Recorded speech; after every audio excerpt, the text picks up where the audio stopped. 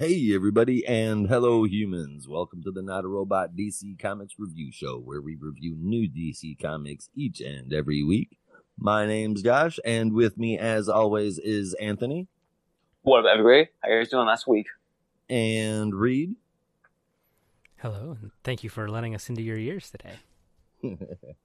We are everywhere you listen to podcasts, so go ahead and link up with us on your favorite podcast platform, and you can find that at campsite.bio/notarobot.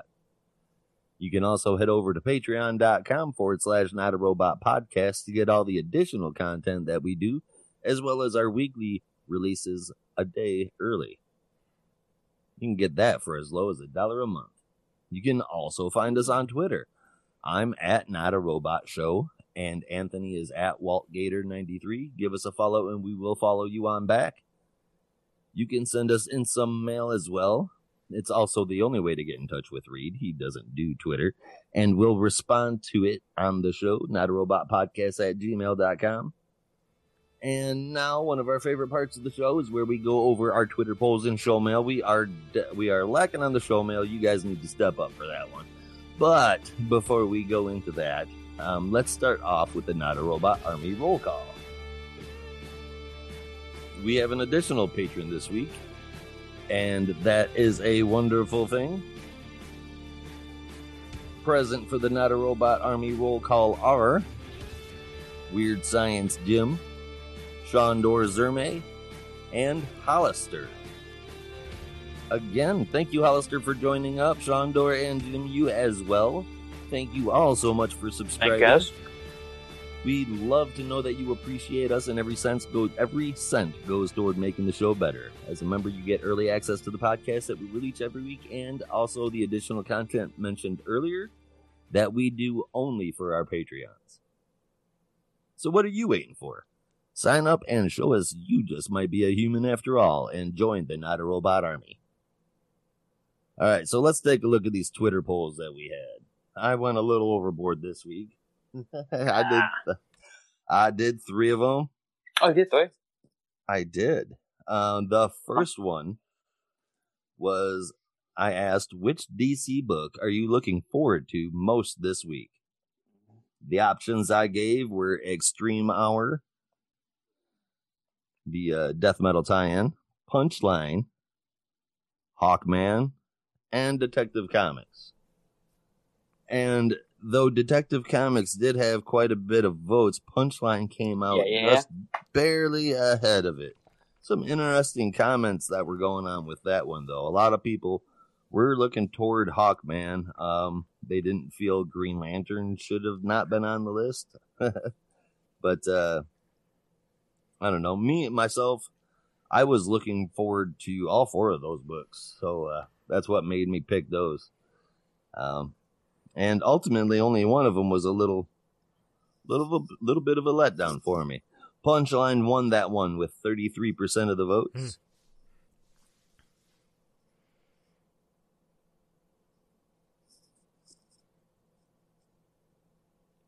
I was pretty torn between that and Detective Comics myself, but yeah, I'm excited to get into these books today. Lots to talk about, I think. Which one? Where did you cast your votes at? I did Detective Comics. I was choosing between that one or Extreme Hour. Which I'm surprised that only got 20%. Dang. I did not cast a physical vote because I'm a Twitter troglodyte, but I was going with Detective Comics though. Would be certainly where I would be. All right, after that last one. Yeah, the last episode from Detective Comics was pretty darn good. Yeah. Now, the next Twitter poll we did was, you get one. Which do you pick? You get all of the Infinity Stones. You get all of the Lantern Rings. You get to be a human Amazo, which basically means you get all of the powers of the Justice League. Or none of them. You're Batman. Again, you would think that I would learn. I put that on there as a joke answer. And again, the joke answer is the one that won.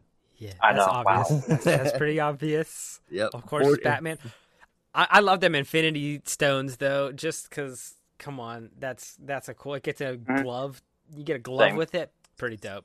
Pretty dope. Yeah. Rings And, are fine. I like a ring, but I feel like that's like I got little fingers. I feel like be too crowded. That makes sense. I mean, hey, you got to look good, right? The lantern rings you certainly could do a lot with, but you can't alter reality with it. Right. And now that gives the Infinity Gauntlet a leg up. Oh yeah. And I think that gives the Infinity Gauntlet a leg up on being an Amazo as well. But apparently everybody else thinks that the best idea is to have your parents be killed, develop some psychological issues, and dress in a rubber suit. I'm Batman. No, that totally tracks. Of course, makes sense. All right. Now, the last but not least poll that we put out there this week was something that I saw brought up on another piece of Twitter, and I wanted to get everybody's opinion on this. Out of all the fandoms out there, is it true that Scooby-Doo is the only one without a toxic side? And nobody said no way. No, there's nobody out there that thinks the Scooby-Doo fandom has a toxic side. 56%. So optimistic. So hopeful. 56% said yes, it's all good people, with 44% saying there's a Scooby-Doo fandom. And you guys are messing. Of course it is. Yes, it's a it huge is. Scooby fandom. Oh. Now, Legendary Geek Outs did point out one other fandom to me that I did not think to incorporate, and I do apologize because I do count myself as a member of those, maybe not as hardcore, but the Whovians, those Doctor Who fans, they are a non-toxic group as well. And you know what? Congratulations to all you Scooby and Doctor Who fans out there for not being dicks. We love you. Exactly. Talk about the crossover the world needs right now. Right? There we go. Now that would be something. All right. Well, that is the end of the Twitter polls. So we're going to go ahead and move on to the books. This week we are going to be reviewing Detective Comics 1030, Flash 765, Wonder Woman 766, Death Metal, Infinity Hours Extreme, Superman 27, Hawkman 29, and Punchline number 1. We'll go ahead and start things off right out of the door with Detective Comics number 1030, priced at $3.99, written by Peter J. Tomasi, with art by Bill Key Evely and Matt Lopez, with letters by Rob Lee. The cover also done by Evely and Lopez. The book begins with us looking into a nightmare that mayoral candidate Nakano is having. He's reliving watching his partner die back when he was a cop, and losing his eye to the Joker. He wakes up to his wife and him discussing how the masks need to go away, the masks being the vigilantes. He blames them just as much as he blames all of the villains. We then go to following Batman as he races across rooftops with heavy narration boxes behind him, reminding us of the current situation with Damian, namely his quitting the role as Robin and stealing the Black Casebook, Batman's little black book of unsolved cases. Batman is on his way to meet the rest of the Bat family to discuss the current problem that they are facing. Ordinary citizens are acting out against them, even to the point of pretending to be victims in order to lay traps for the Bats. That doesn't sound good, but it is what I called just a few issues ago. I was like, this is where we're headed. And I do love being right. Signal, thanks. At what cost? At what cost? Right, at what cost? Hopefully it works out, man. Hopefully it works out. Signal thanks Batman for calling the meeting, and this is a little unfortunate. Apparently none of the team initiated the meeting, and it turns out that the normal citizens called everyone and had them all come to the same place. This doesn't sit well with me. It doesn't make any sense that they wouldn't know that it wasn't one of them. They use voice communicators, for one. So I don't, number one, they would have had to hack into the frequency in order to do this. And that just seems a little below the average citizen's deal when just a few short issues ago in Joker War, we had Punchline using one of their comms to imitate Batgirl, but she couldn't even do it with a clone device. She had to use one of their communication devices. So, I don't know. It just, that part didn't sit well with me. I thought it was just a convenient plot hole. Forced. Yeah, Batman thought it was Nightwing, and then Nightwing thought it was someone else. So it was like very specific people they thought it was, which I thought was interesting. It made me think, like, is there like someone on the in the know, as Mirror, like brainwashed or what have you, or is it someone inside the family, maybe an ex-member or something, who's trying to take it down from the inside? That's possible, because I have a feeling they're going to go directions with Tim Drake that I don't want them to go. Mm-hmm. See, now that'd be interesting, but I feel like with Tomasi, he won't take that vow. That'd be a small thing, because that'd be like a whole, like, that'd be definitely something that'll pique people's interest. But again, with him being Tomasi, for me, his stories start out great, and it's 50-50 on whether they land the mark. Yeah, he's got a lot of great ideas, and his writing style is really good. It just seems like sometimes the follow through does not quite make the mark. But his writing style, you're right. I don't think that his writing style, the way that he usually approaches arcs like this, would have him messing up the Bat family when it seems as though the general idea is pushing them all together. Mm-hmm. So I think you're right there. If this was done by Tom Taylor, then yes, I was like, he's good with the twist, with the reveals. That would be his nice little hidden agenda. But with Tomasi, no. He's got an oncoming DC title coming. And continuity, too. Yeah. Oh. And that's something. I'm excited.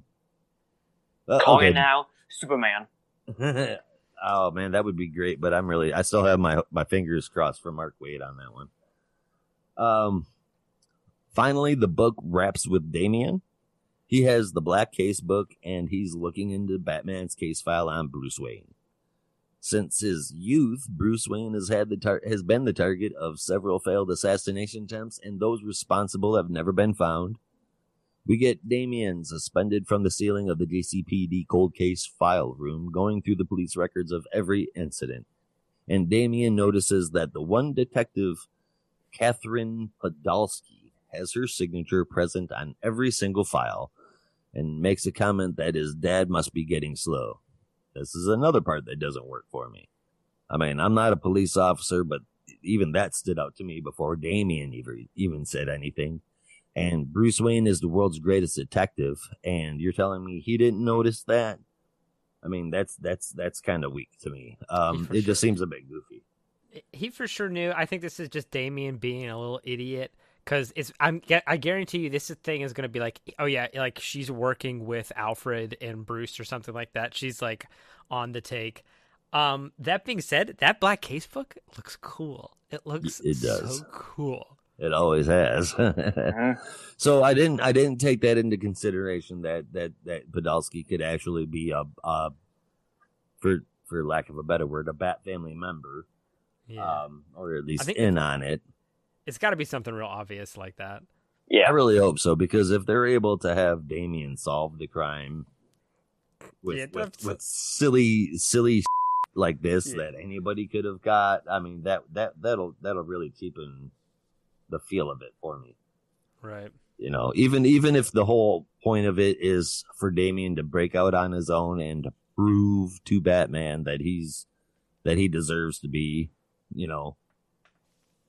I guess Batman, whatever his motivation is there. I hope that's not the way that they handle it. I do like the way the story is headed. I just think that as a transition issue to make things, move forward, I think this was a little lower of a story than needed to get there. I wish it went a little more smoothly. The art's great. The story's okay. It's just there's just some easy writing going on here, and For me, not what we need right now. Next issue, Smashed Mirror. I give this a 6.5 out of 10. Where were you guys at on it? It was a quick issue. I'm someone that I feel that the last page should always want me to read more. However, this issue, last page, I'm like, oh, this is how we're gonna end it. Yeah, I want more because I feel that this ending is a bit weak. But how we said for the middle part was a little bit too forced with how Nobi called in the meeting. How it was just a setup. Like, how did Nobi call in the meeting, but you guys still showed up? Like, how did you guys not like? It made no sense. The art, it's good. It's not bad. It could have been better. Like, I kind of wish that this was more like a this art would be great for more of a kid story. My opinion, like read a book. Something about this art, like I don't hate it, but something about it is just like a little bit bothering me. I don't know why. It was just something about this. I think it's a little bit flat, like depth wise. Yeah, because I'm right now looking at the page with you see all the Bat family, all 6 of them out when they figure out that they've been set up, and like the faces, like yeah, maybe it's because it's flat. Like it's like I like it, just not for this book per se. Other than that, I feel as if like we did not get much in the story. I wish we got a little bit more, because all we found out in this issue is, what's the guy's last name? I'm gonna butcher it. Like, so the guy that's running for mayor. Nakano, is it? Is that how you pronounce it? I don't know. I don't have it pulled up. I can't see. Future mayor. The mayor, yeah. We found that he's having a bad dreams. We learned that the town hates them, hates the Bat family. They want like get them, and we learned about the Catherine. We learned a little bit about the story, but not much. I gotta give this a 6.5. That's being nice a little bit. Being nice, guys. Okay, so I will say I understand where you're coming from with the art, because it doesn't quite look like, I don't know what else to call it, but like a AAA title like this, like a detective comic. So like this seems like it's got more. It should have a little bit more oomph behind it. It's a little more stylized, but I honestly I really like the art. That picture, that big splash page in the credits where Batman is on fire holding that eyeball. Yeah, that looked really good. It did. Chef's kiss. And I think that flatness, because it looks to me, the book reminds me of like old comic book pages on like non-glossy paper. That's kind of like the vibe that it was given me. And I was really into it, but you're right, it was like extremely kind of stylized, and it's a little off for this kind of book. I would expect to see this in like a Justice League Dark or like a Hellblazer or something like that. Those would be nice. Something like that. That being said, I think the story for me in a Batman book is just always kind of fine. I'm like, okay, yeah, that seems right. I don't know, it's a bunch of bat guys doing like bat stuff. Okay, cool. Damian's like hanging upside down reading. That's fine. I like it. It was a little. This kind of felt. I'm sorry. It seems there's not a lot of substance to the story. I was enamored with. I like it because of the art, but there wasn't a whole lot of meat on the bones as far as it goes. You'll definitely turn the pages quick. This is a great book to read like at lunchtime or something like that while you're sitting down. You got 10 minutes. Flip through this book. That'll be a good 10 minutes. But I definitely need to know more. I want to find out I need some more deets on the mirror. I'm gonna give it a higher than you guys. This one's getting a 7 out of 10 for me, just because of that art alone. All right. Seems like a reasonable score. Reasonable. Is that what's going on in the Flash book? Let's find out. Flash 765, priced at $3.99, written by Kevin Chinick, with art by Will Conrad, Sammy Basri, and Hi-Fi, with letters done by Steve Wands, and the cover by Bernard Chang and Marcelo Mialo. Anthony, you want to take us through that one?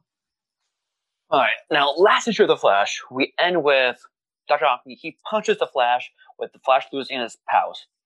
So what happens this issue? We start off with now Barry is just doing his job. Like, okay, we didn't get any kind of like mention of how like the Flash got away from the fight. Like, I would love to know like what happened post the punch, because we see Barry just getting punched right in the stomach.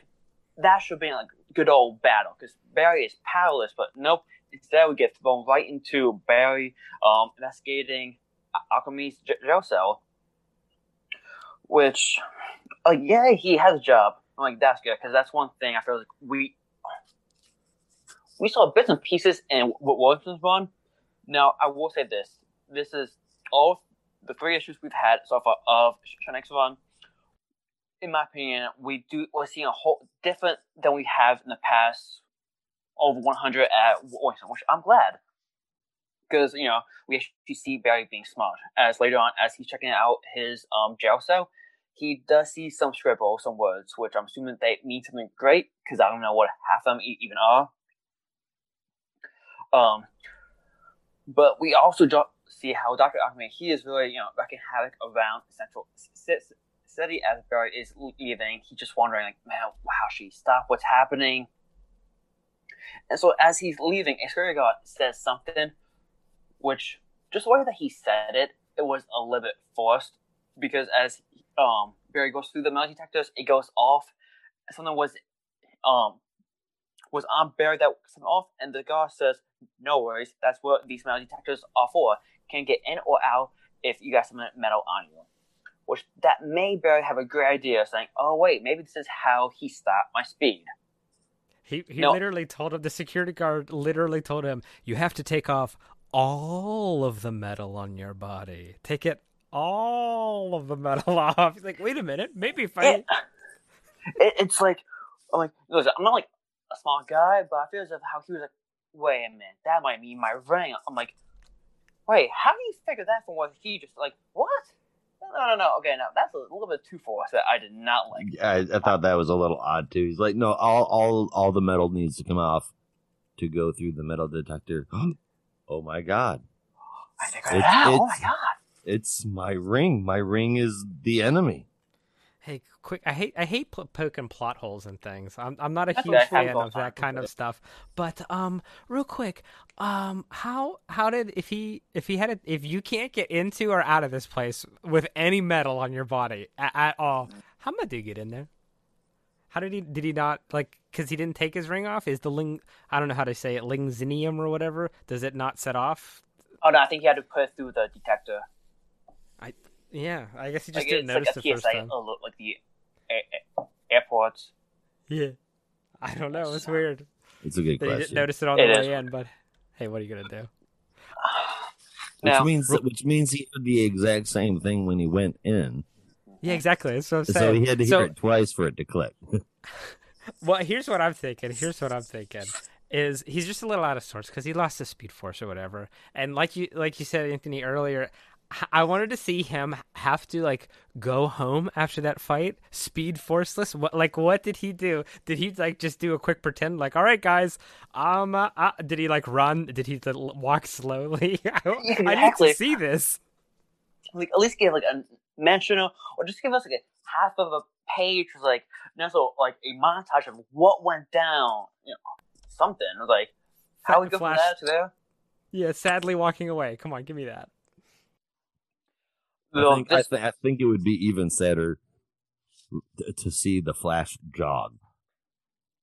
Oh my god, that's the saddest thing I could think of. Running regular human speed, like right. The Flash out of breath. Come on, right? But think of how much other people they will feel good about. Like, oh my god, I can go as fast as a Flash. I feel good, even though I probably weigh like 400 pounds. I can go faster than him. I feel good about myself.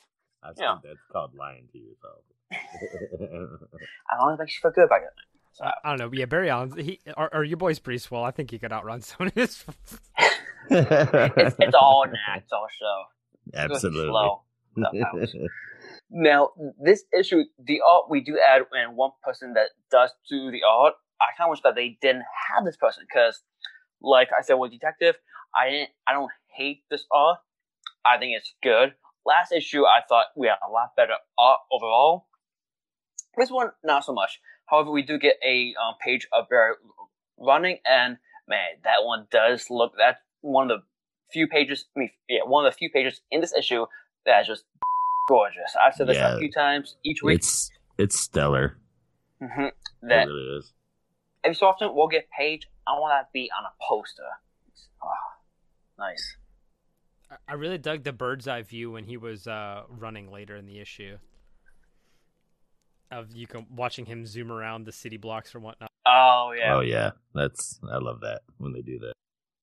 I feel like he did took some nods from the Flash TV show, because that's something you see a lot in a bird's eye view, and you just see like the trail of where he's been.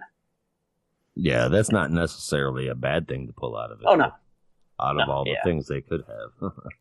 Makes sense. Easy shot. You just got a drone shot over a city block, and you can animate in some red squiggles. Now, as he's back at his lab I was trying to figure out, like, what did he do to my ring so I can fix it, make sure I go faster. He does, like, recreate light Xenom. I have been pronouncing it Lionzinium. Lionzinium. Oh, like lightning, like lies. Yeah. That makes sense. That's what he did with it. Yep. And so as he makes it, at this time we don't know. We do see a little bit of a reveal later on in this issue, but as he is making it, he does put some of it on the ring, and bam, with the ring he does have his powers, which, I mean, he really wasn't connected he didn't lose his powers only when he had the ring on. So I feel like, okay. How before I said, oh, this is pretty cool how he's now powerless. I feel like Kevin Shinick did not do like that great a job with the whole reveal on why. I'm like, oh, okay, cool. I mean, I wish we did more than just put some stuff on a ring and bam, powers back. But now that taking off the ring gave him his powers back. Yeah, I'm with you there. I wish that kind of would have either drug out a little bit longer or happened in a more dramatic way. He was just like, oh no, yeah, I'm sick. It's page 3, baby. I got my powers back. Let's do it. Exactly. I'm like, okay, cool. We had a wasted cliffhanger. That's one thing I hate when issues have a cliffhanger, big shocker, next issue. No, JK, no big deal. I'm like, resolved. Oh, okay. We'll get to some more of that later. Who can that ring that I had to have come back to me, the ring that a whole 2 issues was all about. I'm going to have to take it off, even though I literally said in the issue before, I am never taking this ring off again. Which gave them their plan in the first place, but I'm jumping ahead. Now, Barry does find where Dr. Aquaman is, and he just slams him against a wall, and man, I'm pretty sure at this point, his back is wrecked, because, man, you can just see how far away he was from the wall and the amount of impact that he took onto the wall. Man, R.I.P. Alchemy. Whew. He must have alchemized his bones into adamantium or something. I mean, like, that fight, we do see a bit of a fight scene, which I am a fan of fight scenes. However, I feel as if this was an okay one. He does take him down pretty easily, but Aquaman does this one thing that definitely was like, whoa. As even I was like, oh wow, he knows something, which he knows Barry's secret identity. And I'm not gonna lie, no, I feel as if we get that way too many times in books or even TV shows, movies. On hey, the bad guy knows who the good guy is a whole thing now. Thankfully, it's not as bad in this issue, because later on, as Barry takes Iris away to hide her away, Aquaman crashes in, and he tells him everything that's happened. That secretly, with the Philosopher's Stone, he is changing up his DNA, so all the Dr. Aquamans in the past are being at one. So he has all the powers. Like, one of the Aquamans can see into the future. That's how he knows that Barry is the Flash. That being said, he also reveals that actually the Trickster was part of the plan in issue 1 as well. Because when the Trickster touched his eyes, he actually had a camera planted in them, so now he actually knows how to make Lithium. I'll probably just butcher that word too. Lithium. Lies. But just real quick, guys. The whole thing is that when Trickster placed those goggles on Barry, he implanted cameras into his eyes. Makes sense. Ow? Totally. Is it just me? I mean, it just, I don't know. That just seems like something somebody would notice. Like, I feel as if, like... Super tiny. Very, very little itty-bitty boys. I mean, I guess even less than LASIK surgery. It seems weird. It just seemed a bit weird. Forced. Man, we're getting a lot of forced stuff in books this week. And so the ending, we do see Dr. Nampi as he's an all-powerful one, which, unlike Detective, this quick thing was like, oh dang, I'm kind of what I'm gonna see for next. So overall, this issue, it has some highs, it has a few lows, a few forced stuff, which nobody's fan of stuff being forced, especially quite a few times in an issue. The art is good, not great. It's just good. We do see Eric using his brains, something that we did not see that much in Williamson Run. Yeah, we really didn't get to see that much at all. I felt like it was in Williams' 100-issue run. The idea was you either got to see Barry running or Barry whining, and those were your only two options. So I appreciate this new, getting back to remembering he's a damn scientist and he's a smart guy. He's not some dipshit that just ran around from crisis to crisis going, what do I do now? I get a 7 out. Unfortunately, going over this right now, I give it just like Detective a 6.5 out of 10 of all three issues that Shrink did. In my opinion, this is probably the weakest one. It's okay, but the other two issues were much better. The last issue I gave it an 8.5. This week I'm going with a 6.5. Okay. I'm kind of right in there with you. There was some cool stuff in this issue. One thing that kind of got brushed over pretty quickly in the comic was the fact that Alchemy killed a bunch of people in some really horrific ways. He turned a man into paper and then ripped him in half, and then just sent 100 people into the air. They looked dead to me, so it seemed like he changed their lungs into helium or something, and they were floating in the sky many people. So that was pretty cool. There was some cool Flash stuff. The ring stuff I was when it was oh, I just had to take off my ring. I was you guys blew it. You blew it here with this. Also, we did get to see Barry using his brains. Unfortunately, they didn't have a good puzzle for him to solve. His big science moment was there's no it's apostrophe S or S apostrophe. That was the whole crux of the mystery, was solved because of a grammatical thing that Iris noticed and not Barry. Yeah, not Barry. Not Barry. Iris noticed. But don't worry, Barry. He's You're the far better chemist than he is. Oh my god, that was so embarrassing. I know, right? I got secondhand. I've never had a secondhand embarrassment reading a comic book before, but when he was "I'm a better chemist than him," that really kind of got me. I'm man, you're the Flash. What are you tripping about? You can vibrate all of your cells in your body and phase through matter and stuff, and you're worried because Alchemy Man made you look stupid. Right. I mean, ego. Barry, not the borrow from Rick and Morty, Barry, but you need to get your together, wrap it all up, shove it into a bag, and take it down to the store. This is pretty cool. It was I don't know, it's just fine. I think it's a 6.5 out of 10. It's not bad. There was some cool stuff, but it was the things that made me shake my head were more than the things that made me pump my fist. I didn't get excited. I just went, oh boy.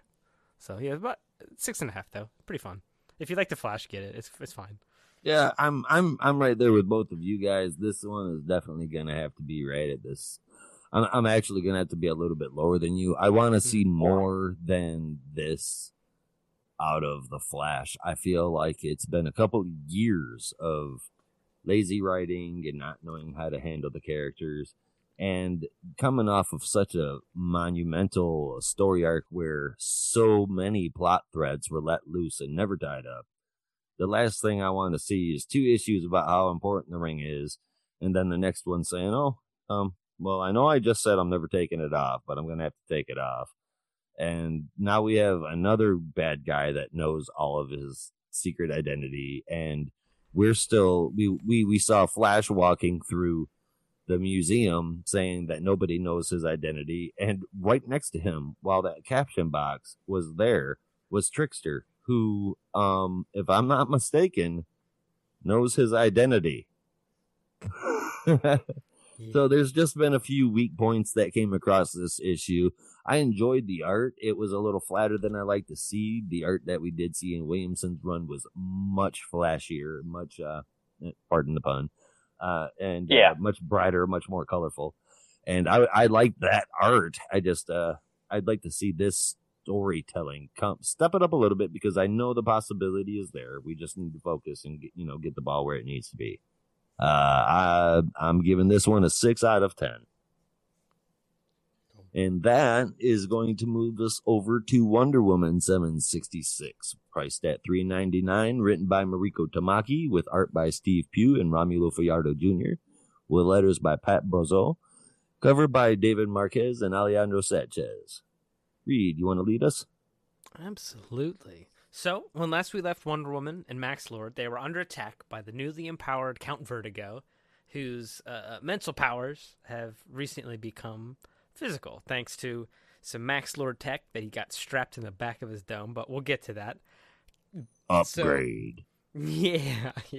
It's some real biohacking stuff. Pretty real brutal if you think about it, but Count Vertigo crowned himself by screwing some stuff into his head, a little trepanation. Yes, drilling a hole in your head.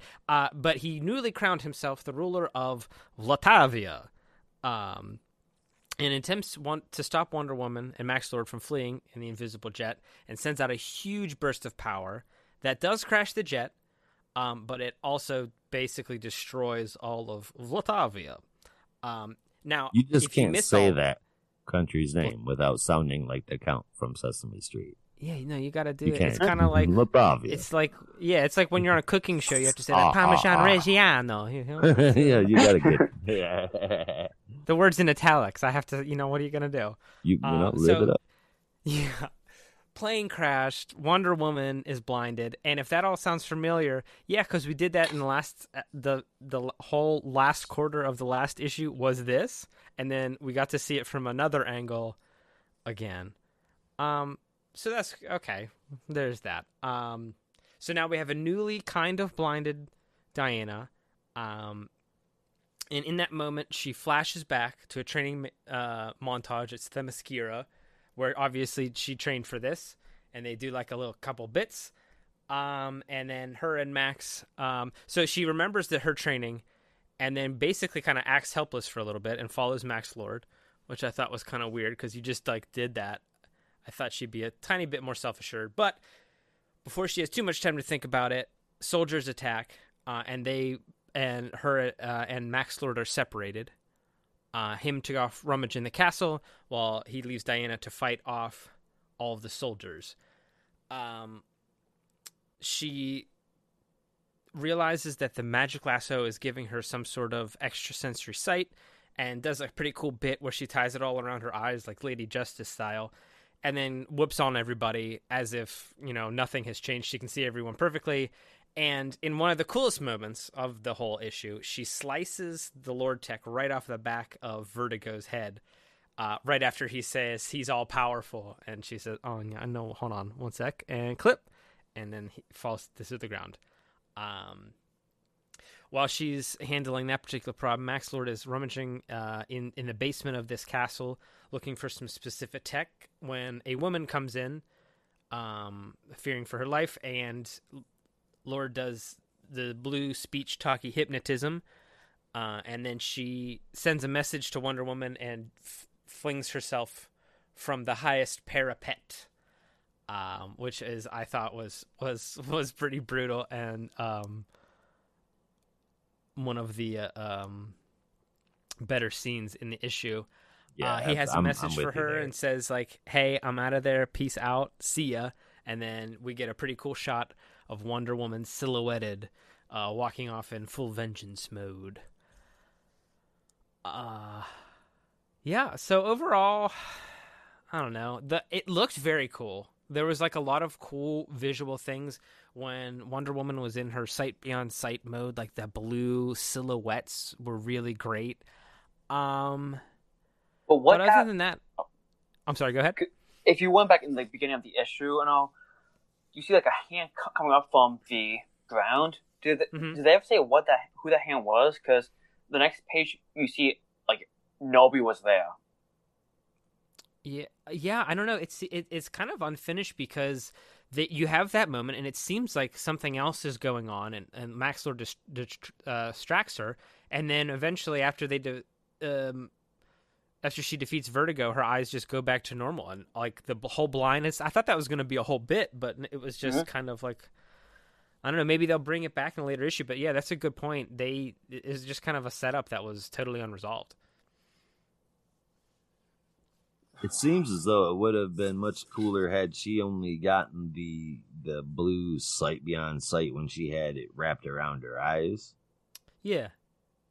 Yeah. It doesn't seem that it's drawn that way. But we see she's like still blind. Yeah, even at the end of the last issue, she could see Max Lord like in that mode. Yeah. So that was like before anything. Yeah, this is just this issue kind of leaves me unfulfilled.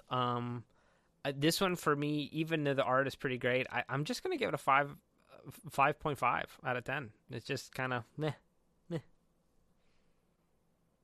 What do you guys think? I think I gotta go like 6 out of 10. Like I enjoy the art. I just feel like the blindness. Like what I feel as if that was just a big reveal. I mean, a big thing in the last cliffhanger. But again, it really didn't do anything at all. Didn't slow her down a bit. Like it slowed down a bit. Plus, like with the whole hand coming up from like it was like we see the black and we see a small white hole and we see a hand come down to grab her. Like nothing happens to them. So hopefully next few issues we see that now she has like this special sight from people are going to reach out to attack her from like somewhere, because like that was just a waste of time. Like nothing happened to that. The whole heel turn with Maxwell Lord, I felt we went from 0 to 60. Like okay. That's a good point. Like I get like yes, you were trying to talk to your daughter in the last couple of issues, but it just felt a little bit like he was like, nope, let's get this done. He's a villain now. Like, wait, why? We nothing showed of that. I don't care. Okay, 6 out of 10. No. It's what we're doing. Get used to it. I guess so. I'm with you guys exactly. I kind of liked the idea of Vertigo getting superpowered, and I actually liked the way that he was drawn in this issue as well. The art is okay, but there were some very questionable choices. I do love that whole blue vision thing going on. I think that's gorgeous. But then you team that with things like on the second to last page, there's some questionable art choices that have been done throughout the book as well. For example, on this particular panel where Wonder Woman is standing above Count Vertigo, looks like she's got a neck beard. So it's very, very odd. It's just, badly done shading. And I feel as though I get where they're going with the story.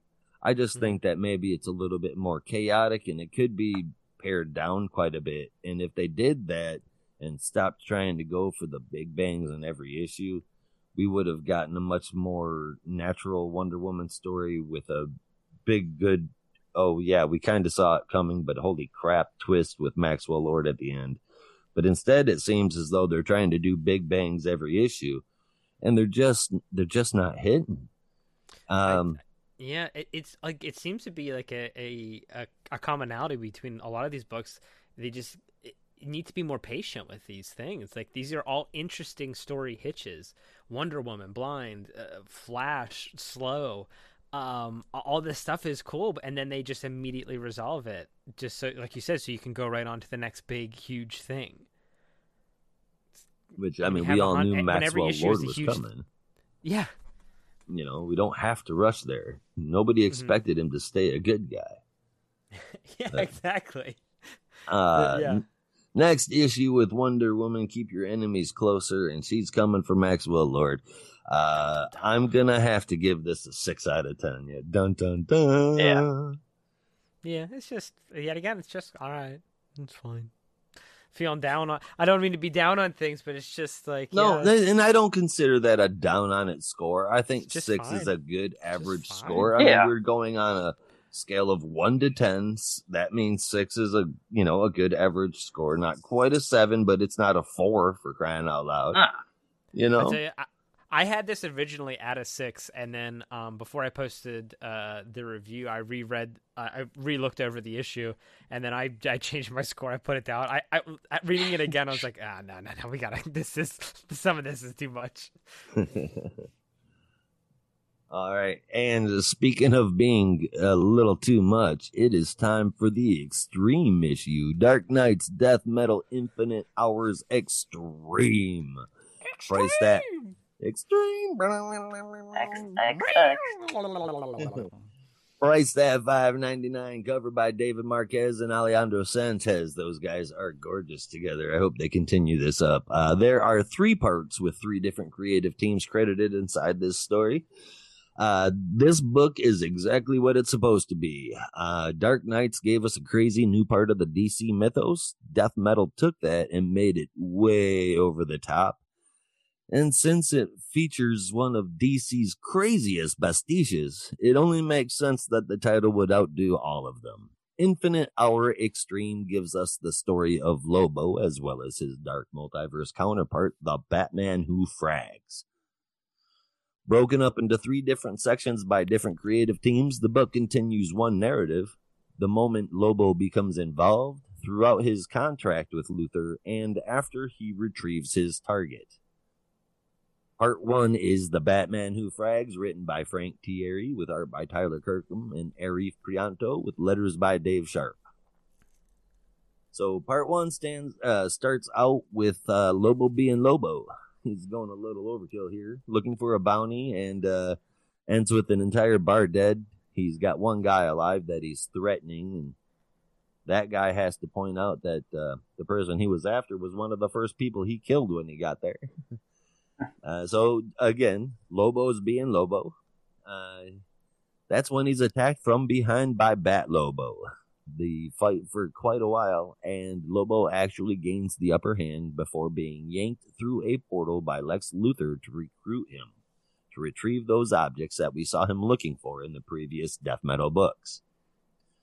That item, we're told now, is Death Metal itself. The writing in this part of the book is 100% perfect Lobo.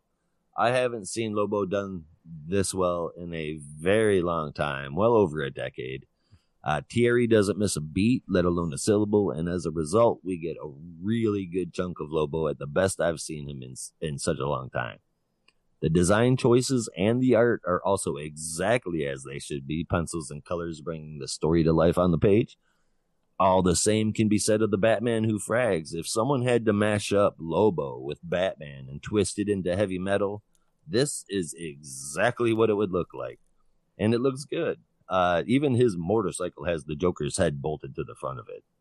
You know, now the Batman Who Frags doesn't mention space dolphins, but I will have to forgive him that. What is Lobo call him? Franzetta Batman? Francetta Batman. He said that. I died. I had to put my phone down. And I had to put my phone down. It was that. That's what I mean. Like this part, the writing was so spot on. It's like, Frank Thierry, can you please give us an ongoing Lobo book? Black Label. My number one note was typical Lobo stuff. Lobo doing Lobo stuff is exactly. It's like that. Yeah, it was done really good. It's no perfect. This is done by a fan for sure. Oh yeah, Frank Thierry must love himself some Lobo. Part 2, What the Frag is Death Metal Anyway? Written by Becky Cloonan, with art by Rags Morales and Andrew Dahlhaus, with letters by Rob Lee. Part 2 is the story of Lobo tracking down the death metal. He finds it at Black Hawk Island under the watchful eye of Hawkman. He has to battle with Black Monday, who is the Dark Multiverse Batman / Solomon Grundy amalgam.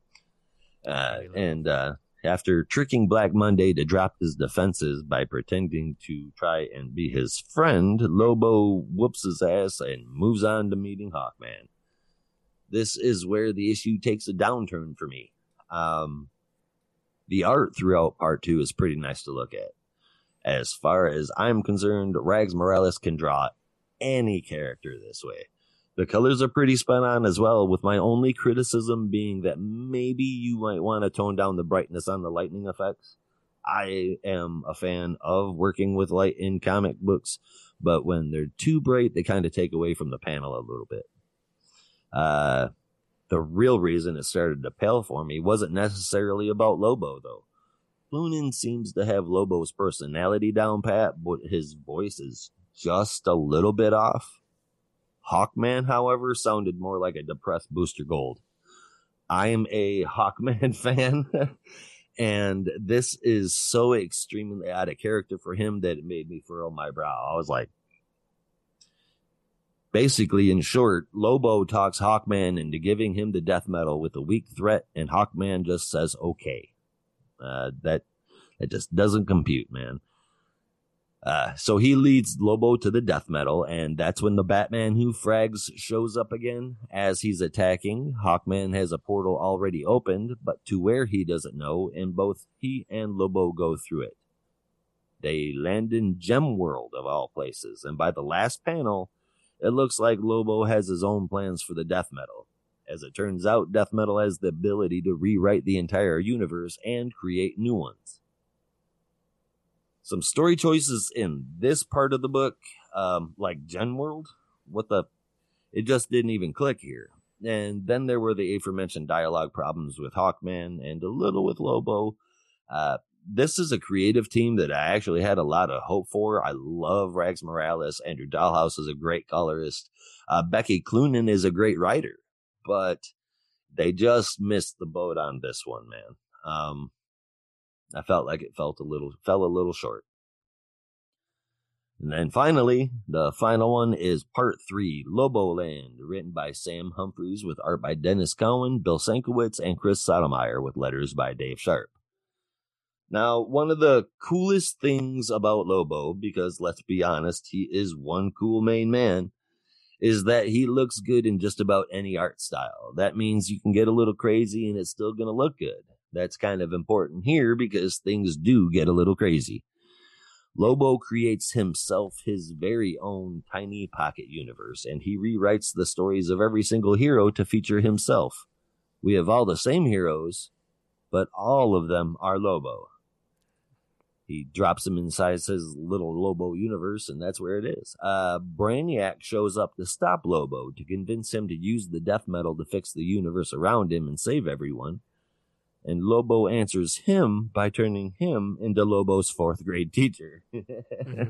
They spend a little time arguing before He Who Frags shows up with another sneak attack.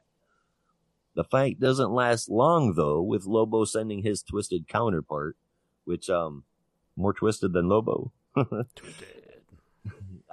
He sends the Batman Who Frags into the pocket dimension that he had created earlier. The story ends with Brainiac telling Lobo that the secret to saving every living thing everywhere is in his Zarnian blood.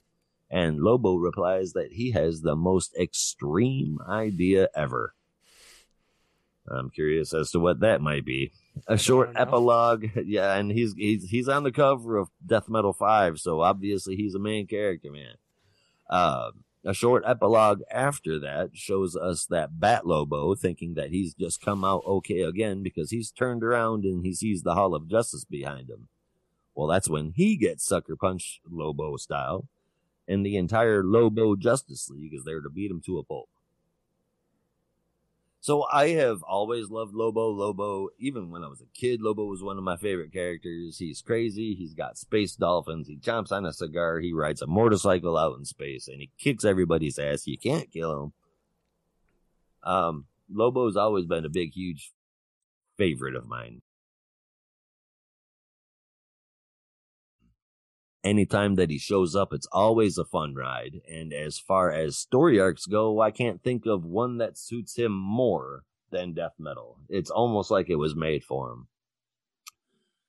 The first arc in this book was my favorite, and even with the slightly off dialogue halfway through, the rest weren't too far behind. This was a fun book, and to know that Lobo is going to have some kind of major influence on the storyline just gets me excited for even more of the crazy ride that's been Death Metal so far. The tie-ins, however, with this book and just two others as exceptions, probably should have never been released. They are extraneous, and you don't need to read them, especially Robin King. I've got to say, now that Lobo is involved, I have just gone from, well, this is a cool side story to I wonder where this is going to go, because they've really cranked up my interest now. On this one, I'm going to give a final score of 8.5 Bastiches out of 10. Ooh. I enjoyed it. I feel like we've been seeing this a lot where the first few stories are more serious and more to the right to the point, and then the last story is just goofy, wanna have fun with it. So you know what? After a long, this is 39 pages, you need a nice little goofy story once in a while, and that's what we got. The first story, I think I'm going this one. My favorite from most to least is first story, second, and then third. I enjoyed the first story. My opinion, Lobo was great when he has somebody to work off of. So that's what we saw in the beginning when he was talking to the bartender. Now this new the Frazetta Batman. Frazetta Batman. Is that how you pronounce it? Yeah. First, but I kind of hope that he does stay around post Death Metal. Not as much as the Batman who laughs after Metal, but I think he'd be great for like more like a cosmic battles. Like maybe we can see him if he battles Superman on a different world. We see him like going across like the galaxy, and we see our heroes going up against him. I've got intrigued by his design and just his attitude. I want to see this new Lobo post Death Metal. That's definitely for sure. We did get a lot of action and all. Unfortunately, this book's called Extreme with 3 X's. I thought we were gonna get a little bit something else, but we did not. That being said, what did you think we were getting, Anthony? What? It's rated 13 and up, buddy. Well, that's the perfect time to have some extra stuff. Anyway, back to the book. Exactly. The second story, as I said before, that Lobo works best with somebody, and that's not a complaint. Some characters are great when they have somebody to work off of, which I'm glad because I'm glad that in this second story we got him to work off of Hawkman. He's definitely. I had to pick about 5 characters that I want him to work off of. Hawkman is probably someone on that list with his attitude and with just who he is. That I think Lobo could do wonders with his dialogue. And we did get quite a few blood scenes as we saw on his mace. on Hawkman's mace because I kind of wish we got more of how do we get that blood there. But that story was pretty good, which led us to our last story, and it was okay. I kind of wish it was a couple pages less. I figured it was for just the goof. I wish it was like 1 or 2 pages because it was just. It's okay. It was a typical haha or trying to be funny Lobo. So I gotta say 7.5 out of 10. The art is good throughout the book though, because I would recommend picking this up if you're reading death metal, if you're a Lobo fan, or hell, if you just want to pick up a book this week. This is the one if that you're definitely a Lobo recommend. book, you want to grab this up. If you're a Lobo fan, this is a Lobo book, and it is definitely pure Lobo. As far as seeing the Batman Who Frags come around, I'm enjoying these books, but I would like to participate in an event where the entire world gathers together all of the Batman books, all of the books that have all of the evil Batman in them after the death metal event is done. And I want to get together and throw them in a giant pile and light them on fire. Because I never want them to ever come back again. They have never be rid of them. They have f***ed up the universe. They have given us a way to kind of soft reboot things and set them in a general new direction. But once that's done, they have served their purpose. It is like having Doomsday come back and trying to pretend that he's a big threat now. After the death of Superman, he's been nerfed more and more and more and more, and that would happen to these guys, which means that they're essentially inconsequential. So if they ever show up, count on it being an event or a mini event, and it's gonna suck worse than this. So I'll be more than happy to never ever ever see them again, but I would like to see more Lobo. Lobo and Hawkman together would make an interesting book. Lobo as a member of a new Justice League Odyssey. Now that would be an interesting thing. You gotta put Lobo with some nerds, because Anthony's totally right. Lobo needs someone to bounce off of, and that's what the first book understands. The first part of this understands so well, where he's talking to the bartender whose arms he has ripped off. I think that first part is kind of like everything you need to know. If you should pick up this book if only for that first part, because him talking to the bartender, him talking to the spooky Lex Luthor or cosmic Lex Luthor, is also just kind of like right there.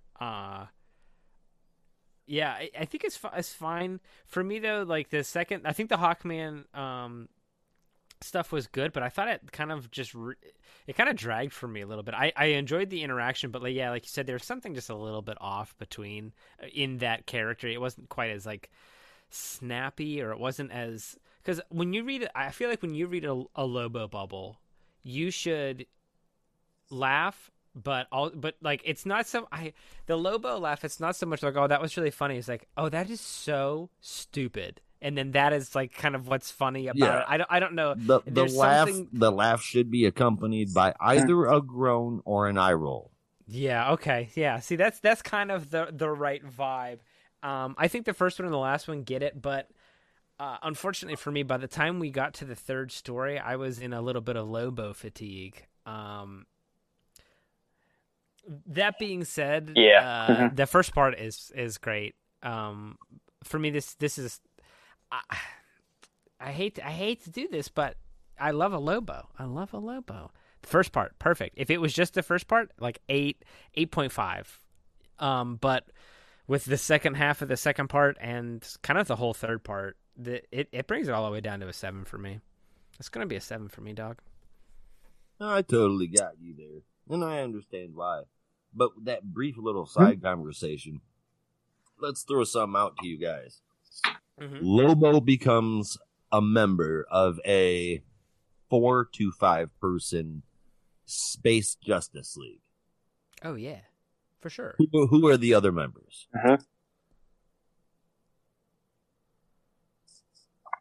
Jessica Cruz, no doubt. I was that they would work great, bouncing one off each other and all, just with the attitude that he'll give back to her, and hopefully that she'll grow a pair and give it back to him, put him in his place. Because I know that she You gotta will. get a lantern, right? I really don't. Yeah, of course. Cosmic. I don't want to say Starfire because I kind of want to, but I feel as if I don't want to rename the characters that we just had. That's my problem. Like my first three people that jump off my mind that I think would be great with Lobo would be Technician, would be Dex, excuse me, and Gamma Knife. I think that they would work awesome with a character like Lobo. They just need somebody that's also there big enough to whoop the snot out of them, like an Omega Mama Jessica Cruz would be. I might have a controversial pick. Oh, let's go for it. Because here I'm thinking about story. Because, okay, so if you're gonna do Justice League Space, you have to have a couple. You have to have basically all characters with space stuff. It has to gotta be all space boys. Maybe like one offshoot, like one like random. Yeah. But for the most part, because you need to explore each of those characters' backstories in some way. So like, you got to go to their planet or some baloney like that, or fight the villain who blew up their planet or whatever. Is this Star Wars? I mean, I don't know. Here's what I'm thinking. What I'm thinking. What if you get, and I'm blanking on the name right now. What if the thing that kicks all of this business off? So this is my elevator pitch. What is? Oh my gosh. What is the? We can edit this out if we need to. But what is the Green Lantern with the fake Green Lantern? She just has like the backpack that hacks the thing. Teen Lantern. Teen Lantern. Oh, Teen Lantern. Okay. All right, so we'll cut back in and that's so creative. Clean take. Here we go. So, what if Lobo gets a contract not for the person but for the tech? What if Lobo gets a contract for Teen Lantern's tech and comes for that wherever it was supposed to be? Lobo is getting that tech for whoever's it is. We do some story arcs, then we grab a couple other heroes, it snowballs, now we got Justice League Space. Holy crap, because, okay, so if Lobo goes after Teen Lantern, there's zero chance that Crush would not go with. So it would be Lobo, Teen Lantern, Crush, because it's why Crush? Lobo's daughter. Because she's on a different team. Oh wait, yeah, she's on Teen Titans, not Young Justice. Okay, yeah. Never mind. I was just thinking Lobo coming back to Earth, but yeah, they're in different sides of the country too. So, that's a good dynamic. Right. It would have been kind of cool, especially in a team setting because you have like other people to play off of. Mm-hmm. But that being said, I guess I don't hope that's the case. I think that would be a cool storyline, but like if you're gonna have Lobo, I want to see more of that like extreme. Like put this on Black Label, like that first issue stuff, like blood and like arms and like tentacles and viscera everywhere. So you probably not gonna have a Teen Lantern in that kind of situation. Although, hey, go for it, baby. Let's do this. Black Label. Let's get crazy. Orion. Space is scary. This is why you don't steal. This is why you don't hack Green Lantern Force. Right. Orion would make a good character to throw in there because of how physically bad he is. And they did New God stuff. The amount that he can toss out and take. That would be an interesting character. I think if I had to do 5 characters, I'd be like Lobo, Jessica Cruz, Jaime Reyes, Power Girl, Lord Zod, so General Zod's son. Is that 5 actually? Yeah, I think that's 5. But yeah, that's a pretty eclectic but makes sense group there. All right. Speaking of super, you mentioned Power Girl. Speaking of, I think next up is Superman 27. It is, and it is priced at $3.99. It is written indeed. by Brian Michael Bendis with art by Ivan Reyes, Danny Miki, and Alex Sinclair. And again, I plead to always allow Ivan Reyes to draw Superman forever until he dies. Letters by Dave Sharp. I'm sure he hates that. Covered by Ivan Reyes, Alex Sinclair, and Joy Prado. Take it away, Anthony. Oh, I didn't know this was a Bendis. Now, I'm going to talk about this is Josh's book of the week, okay? So, favorite book of the week. We're doing a Bendis again. Here we That go. dude, My like, strap. look, I said, like, I will Here we go. just straight up. My reaction preview went, "Oh no way!" I'm gonna, because in the beginning of the book, I was like, "There's a lot of repetitious dialogue, but this is actually going better than his books." Oh, never mind. All right. Plot twist. Nope. No, I'm start off with the cover. I've heard people all week, even last week, say, "Oh my god, look at this cover! It's amazing!" And it's okay. Just his head is a little bit awkward. I feel as if like he's trying to stretch out his neck, and it just looks awkward with how his head is angled. The cover got too much hype, really. But anyway, enough with the cover. Let's go. I think it's less the angle of his head and the fact that they just kind of tried to give him this weird, creepy smile. I don't know. He's a little baby. Show some teeth, Soups. That's true. This is going on the cover. I guess so. Man, poor Soups dropped on the head too many times. So, as we open up this issue, we see Seminar and we see Superman. They get at it. Now, as I said before, I'm a guy that loves action scenes if done right. What's one thing we did not do in this issue? That is correct. We did not get a good action scene. We do see like how Seminar moves, but just the way that he's drawn is like, okay, what are you doing exactly? What are your powers? Because you see this light behind him. Where is that light coming from? What are you doing with your hands? Because his hands are back in his head, but you do see this other light in front of him. It's like, what are you? What? I see. Really? He's got power rings. He's like he punches with these. He slices. He's got a big one in the back. So. Like some sort of weird space angel. Sinmar? He got no lips. I'm into it. Sinmar. Oh, is he like Pokemon too? Sinmar. He's got no lips. I'm in already, guys. That damn word. Superman. No. Oh God, the dialogue. Oh, somebody help me. Now, as I told Josh before, how I want to know which book came out in Bendis' continuity, because that's one thing that nobody even knows what to do is his continuity. What book came out first, Action Comics or the story arc of Superman? Because in Action Comics, we find out when something attacks the other planet, Clark has protection, so that it goes right. No, wait. That's actually in this one. In Action Comics, that actually is getting attacked by stuff that's being attacked. However, in this book, we do find out. Well, last issue found out that when something attacks the Daily Planet, it gets teleported right to the Phantom Zone. So I want to know, why is this not why is it different from your other book that you're writing currently? It's one thing to have a continuity issue with a different writer. It's another thing to have continuity in your own book that came out years ago. No. Your book's coming out right now from weeks apart. It's kind of like his throat, man. Confusion. I guess so, that nobody knows what he's actually doing. Because in the Phantom Zone, we do see this guy that looks a little bit like a Spawn / Ragaman type that says, "Oh, look, you're here. I'm going to kill you now. I'm going to crush you. Ha ha." And so what happens? He's only here so we can see how powerful Sinmar is. Because as I said before, he takes him out. I don't know how he did. Looks dope, though. Like, you couldn't just show me like an action scene. Like, no. Like, he does like a reverse dab and just blows him away. I'm a big fan. The Phantom King, baby. Of the characters I do? Yeah. Yeah. Looks cool. Very cool. Bandages. I'm into it.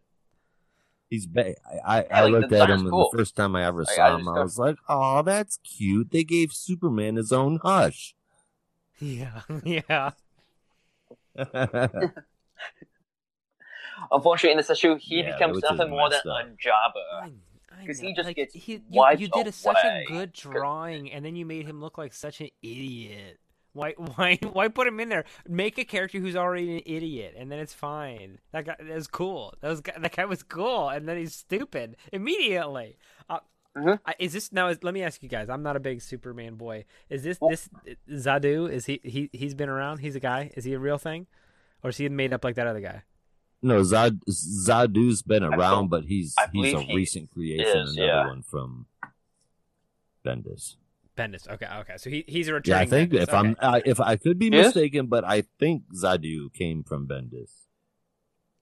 Well, that makes sense a little bit there, and that also that's like kind of a Bendis trick. He's like the big bad from last time. This is what this is. This is some real Dragon Ball Z stuff. This is your boy coming home and like chopping up Frieza, like Return. Right. Frieza. That's like Bendis' whole trick, because he does that in X-Men too. That was good. Did you hear him? Yeah, he said, "Yeah, but." That was a good story. He's poaching. When did Zadu first show up?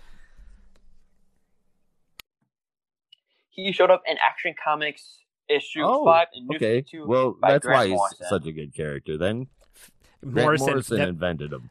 The Phantom King. That makes sense. That sounds like a Morrison name. Yes, it does. I kind of want to read that because the Legion of Superheroes were in that book too. Ooh, okay. Patreon episode idea. So, as also... Ooh, yes. Go back. So, as we get in one issue, we check out Metropolis, and Lon just shows up, and Lois is a little bit surprised on what's happening. And unfortunately, all throughout this issue, we really get absolutely nothing at all in that whole thing. They're only that one page, or definitely the two pages, and the amount of dialogue that the last page that they're on is a lot. We got 1, 2, 3, 4, 5, 6, 7, 8, 9, 10, 11. We got 12 panels, and it just is so... No, I hate when he has all this dialogue. It's like, why are you trying to show me too much on the page? It's not even done right, honestly. It's just... This is probably one of the weakest parts. Well, one of lots of weakest parts in this issue. This does nothing for the story at all. I'm hoping that later on we find out, plot twist, it actually does do something, but it does not. I guess maybe they have a contract saying every issue Lois has to be in a panel, because that will only make sense. But let's go back to the fight. Now, throughout this time, Superman, he's actually communicating also with Helix to actually teleport them as far away as possible outside of Earth. And so that's exactly what he does. And by doing that, he can actually speak now. Which it was a little bit odd. No, just the way that they before were we go on, communicating. I had this is kind of maybe a mechanical question here. Did Kellex teleport him? Did he hitch a ride? How did he go to a place where he doesn't know where he is? I thought maybe the the Phantom Zone projector maybe somehow. Kellex said he didn't know where it was going because he said I can't see where he's going. I'm totally blind there, so I can't imagine he could send them there. He couldn't plot a course. Uh-huh. And so what he did was he asked Kellex, "How far away from Earth can you transport me? Can you open the portal door?" Yeah. And that's what he did. He had Kellex open the door as far away from Earth as possible, and then he tried to talk to that guy, and then just followed him to the new universe. So he just went super fast and followed that guy all the way to his wherever he because that dude all turned the into way a through sphere. space. Yeah. Okay, so he has. I didn't think he could do. Well, first of all, travel kind of at the speed of light, and also do that out of the range of like the sun. Which when he get there, that is like, oh shit, hey, no sun here. Oh dang, I'm stuck. Like, one of a few issues that I have with this issue. how did he get there if he can't be away from the sun? He just ran out of juice. Can't, He could like right. tell. He could go light speed. Okay, so here's what I'm guessing. All right, so I'm guessing that your boy's sphere created like maybe a zone of teleportation or whatever, and that hit that craft or whatever Sinmar like morphed into, I guess, like had a zone of influence that could also take Superman with him. I guess I don't know. I don't know. Seems weird. Well, okay, so let's just take it like he enveloped Superman into this orange sphere. He plastic manned him, and then just carried him to where the Sinmar universe is, and then opened the plastic bubble to where Superman has no superpowers. Correction. I apologize. Recently, it wasn't that long ago, orange suns had zero effect on any and all Kryptonians. They just retconned it here, and orange suns apparently paralyzed them and stripped them of all powers. However, orange construct. Is that different? I don't know. It says orange construct.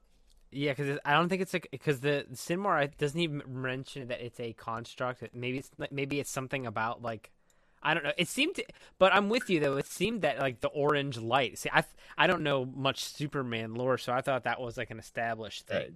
I see this is like a new thing. The orange sun. It's been brought up before. I can't remember the exact issue right now, but it's been brought up before, and it was established at that time that an orange sun had absolutely no effect on a Kryptonian. It didn't take away their powers. It didn't give them any extra. It didn't give them any weird. It was just no effect. This one makes them completely paralyzed. They can't move. They can't feel anything. They can't use any powers, yet they can still breathe while hanging out in space. Well, maybe he's still... All right. Devil's advocate time. Well, my favorite segment, Devil's Advocate. So what if he's still in Sinmar's like zone of his protection? Like little pocket, because if he's grabbing, because they want to punish him, they don't like want him dead, so maybe they're keeping him alive, whoever the mysterious they is, the orange sun solar construct. All right, so if that's the case, and that's the way that they're going to roll with it, I think that Brian Michael Bendis has this creative control where he keeps a thumb over everything just to make sure that he's got enough room for his dialogue boxes. And in that case, I would assume he would say, well, if he's going to be encased in something, at least artistically represent that. Yeah, that makes sense. That's because we see absolutely nothing that shows that of any kind. We get beautifully drawn Superman. Yep. Is true. We get Superman with facial expressions that are actually facial expressions and not screwed up shit like your boy Jar Jar. I love that. He got any lips. He's got golden eyeballs and no lips. I'm in it. That panel where they go into Lightspeed though is crazy. Like it looks dope. I was totally 100% confused by that, but I thought it was cool as hell. It did. I mean, it did look neat. I just, like looking bad at it. I'm not even like I'm seeing the two of them travel side by side together. So he's not even encased in that orange ball. Yeah, can he travel interstellarly normally? Is that like a thing? I mean, it's never really not been a thing, but I mean, at times, and in my preference, he's drawn with a breather. Yeah. I know they have to breathe a couple times when he and John went to another planet back when Jurgens run. Because I mean, Rebirth.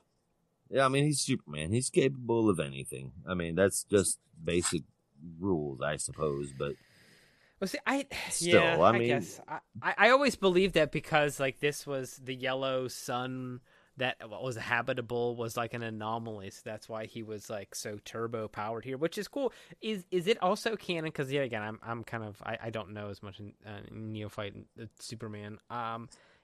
Is his intelligence is also amplified by the sun?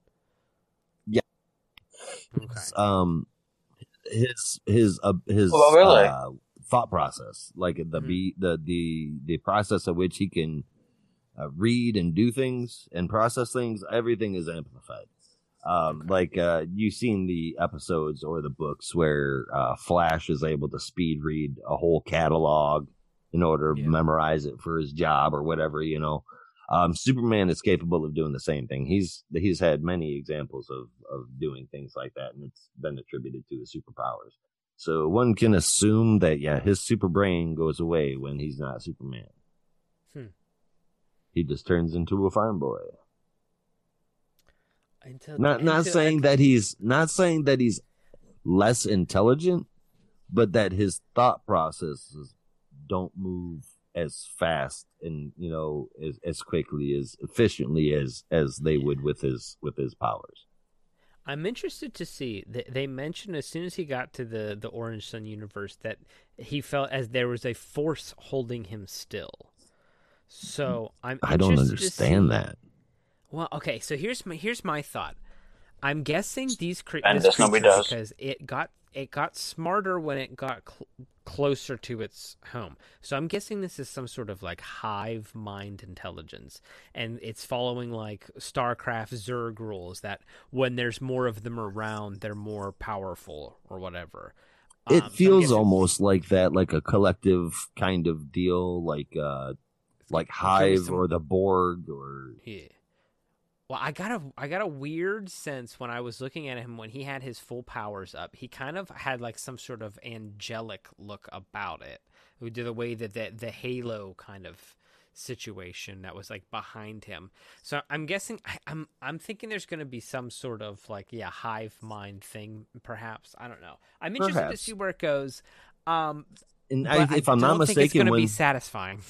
I don't think we're going to get any good answers. I don't think so either. These are great setups, and there's going to be no follow-throughs. In his first issue, I want to say, and I could be wrong, but in the first issues that we saw Sinmar, I want to say that we saw those halos being drawn behind him after he had gone through the Superman trials to become, the Sinmar Superman. I think that's when we started first seeing the halos around his head. So maybe that's like to show that he's not just a Sinmar. He's the Sinmar of Sinmar. Oh, okay. I see. I didn't know that this. Again, I feel foolish here. We know about Sinmar already. Okay. He's only been around 3 issues. Either that or Bendis watched Tron. I was like, hey, you know what? Tron should be in this book. So give him a little. I feel like Sinmar is like Station from Bill and Ted. Like he can only say Sinmar. Sinmar. Sinmar. Station. Right, well, I say what I see a real crazy rating. I'm looking at the written review. And I'm shook to my bones for sure about that. Yeah, absolutely. The text review provided to us for Superman 27. 27 was written by B. Glenn Clark, a friend of ours on Twitter and a resident Superman expert, lifelong fan. He'll actually be joining us for a Superman character deep dive, where we very soon on our Patreon, where we are going to get to hear all about how deeply Brian Michael Bendis' run has affected a lifelong Superman and the consequences of throwing a temper tantrum when you realize your favorite hero is being ruined. I can't wait to get into that episode. That's going to be a fun one. But now I forgot where we were going because I got all excited about that. What did you think numerically about this issue? There we go. I needed to give you guys a deal here. All right, so the art is fantastic. Again, Ivan Reyes, you are one bad mamma jamma when it comes to art. Right, a chef kiss all the way. I don't have any emojis to do over a podcast, but there you go. Chef kiss. I am astounded at the art. It's beautiful. Great choices, light choices, color choices. It's gorgeous. The story is dumb as Stupid. the setup, again, like I will continue to say about every single Bendis thing, is where you're going with it is thinly veiled at best. It's very obvious. These are very loosely, very unimportant stories that are all designed to start pointing towards what's going to happen after death metal. But that said, the stories are just weak. I've seen that they're all filler, and I've seen empty paper plates with more worthwhile content. I just don't understand why we're seeing that that not only doesn't matter, things that don't make sense, and you just recent continuity you are completely obliterating. Listen, comic creators, comic writers out there, if you're sitting down and you're writing a character, do some research. It doesn't take a lot. There's a Wikipedia. One thing. There's a Wikipedia page for literally every single comic book character in history. Do the research. You don't have to go back and read it all, but damn it, pick up the Cliff's Notes. I'm not a huge Superman fan, and even I know that an orange sun does absolute crap to a Kryptonian. And as you saw with Glenn Clark's score there of I believe it was 1.25, 1.5, somewhere along those lines. It was real low, and he is a major Superman fan. When you spit on the stories that have been told so far just to be able to push your own agenda ahead and make your job easier, you're a lazy writer and you lose respect. I'm right there with him. The art is fantastic. I'm not going to rate it as low as he did, but that's only because I appreciated the art so much. I give this a 3.5 out of 10.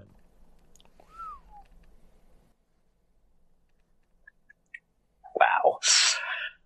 I enjoy the but the story, it was really awful. About the dialogue, it was pure crap. We only got a little bit of progression towards the end when, hey, finally someone can talk about when he's close to his planet. So we got only one page. Cool, sweet, one page of him talking. Other than that, the stuff in the Phantom Zone was just pure crap. Stuff with Lon and Lois, pure crap that did nothing at all. I was thinking of giving about 10, but I'll give this a 4 out of 10. That's plot-wise, honestly, I didn't mean to jump in front of you, Reed, there, but the only thing that I thought that was consequential whatsoever was the whole Lois and Lana thing getting together to figure out where it is we're going to go with a behind-the-scenes narrative. This Sinmar just doesn't seem worthwhile reading. The Lois Lane stuff always does. There's some tea to be spilt there for sure. For sure. Yeah, I don't know. I don't have a very strong connection to Superman. Because Superman is very. Superman's very hard to because it's a huge challenge, which it's so interesting because my kind of comic book renaissance started back in New Avengers. Bendis came out with New Avengers, and I saw the lineup, and I was like, okay, this is interesting. I need to check this out. And it was there's a character in there. What's that? I said I'll agree with you on that part. The lineup that he started out with was great in New X-Men. And he reintroduced Bendis. He reintroduced one of Marvel's old characters that was just like an old, like kind of a weird old relic, and made it this. It started up this whole puzzle box that was so interesting, and it re-energized me about comics because it was such a fresh take. And it was Sentry, who is kind of like a Marvel version of Superman. So in a way, yeah, he's got an evil side to him. Real quick, not to cut you short, Sure. but just Anthony asked real quick there. I'm failing with my old man memory here. Who was that lineup that started out with the Bendis run? Wolverine, Luke Cage, Spider-Man, and who else? Oh, Ronin at the time. I think it was Hawkeye in disguise, but yeah, Ronin. It was it was a really cool run. They go to the Savage Land like immediately, and they crash. Obviously, it's very cool. It's but the same problem exists is that regardless, that New Avengers run got me excited thinking about Bendis writing Superman because the idea of him, because in the Century, it was kind of a malevolent ultra being that no one can stop and has basically ultimate power. And that's the problem when you get into with Superman is how do you give him challenges? Sometimes you give him challenges by making people in his life vulnerable and he has to split his attention, and it's a moral dilemma. And that was like for a very long time it was only moral dilemmas because Superman does a good punch and he punches better than anybody. I've got a comment to add to that when you get done there. Sure. So it seems like Superman is a very hard character to make compelling. And this, like a lot of his things, has a very good setup, but yet again, like the punches aren't really coming through, for me. It's fun. The characters are cool. Yet again, all the plot beats are fun. I just don't have no faith they'll be finalized. This is just kind of this book's a 6 out of 10 for me. I just want to get that out of the way. But yeah, let's. I don't have a big connection. The art was so cool. And he ain't got any lips. He has no lips. I'm in it for Sinmar. I don't care about Superman. I'm in it for Sinmar all the way. But so you was there a brief point or that point we can circle back to now about Superman does a good punch. He talks about in this issue how it's like, should I punch? Like, wait a minute. So I was kind of intrigued at the beginning of this episode, like with all but like this recent kind of stuff. The setup is cool. Like, okay, hold on, I'm not gonna punch to solve this, and then takes it so far in the other direction, even while he's still in the sphere of the universe, makes like the biggest, dumbest decision ever, and it took me right out of it. Like the art was cool and all, but it just takes me like so far out of it that it's just like, Now that I'm talking about it again, I'm gonna kick it back down to 5.5. It's on the, it's the same as kind of Wonder Woman, where I'm looking at cool stuff, but it's not connecting with me at all. But yeah, it feels almost as there's a lot of stuff that could be cool. It's just not being handled the right way. It's just not landing. None of it. Yeah, lands. it's definitely not. It's a hell of a dive, lots of twists, and then there's a belly flop at the end. Nothing. Speaking of the whole Superman thing, you mentioned that he's a difficult character to write for. And compellingly, yes. Compellingly. I mean, you could throw out garbage stuff or like the digital issues that are like non-consequential, the digital first issues that are just one-offs. Those are great stories because they don't have to carry meat. They just got to be a nice little Superman story. Now, to me, and I'm probably going to catch some hell off of this one, but for me, the best way to write a Superman story is the way that Zack Snyder did Man of Steel. Now, I'm not arguing that Man of Steel is the perfect Superman movie, but take it from this point of view. What we're looking at is a guy who is essentially God. I mean, he is a god or whatever, you know. He is capable of doing everything that anybody ever wished he could do. He could destroy all of us. But at that same time, he's constantly in conflict with the fact that he has to hold back. he's never allowed to fully be himself. There's a lot of psychological things that are going on there. So the movie gets the scale right. Exactly. The focus on that part. Focus on the real world aspect. Focus on a god trying to live among men and those balances. Like I feel as though the identity reveal was a great idea because it's a step in that direction. But dealing with those emotions and the kinds of things that a guy like that would have to go through, where, let's face it, if Superman was a real dude, there would be thousands of people that did worship him as a god. There would be all kinds of military attention toward him, considering him a threat to national security. And then there would be all of us on Twitter that would be either pro or for. There would be team Superman and team Luthor all the way, split down the middle. And that's the kind of story, that's the kind of stuff that should be represented in comics to make it believable. You could do so much with that kind of stuff, I think. I 100% agree with you, but let me ask you this question.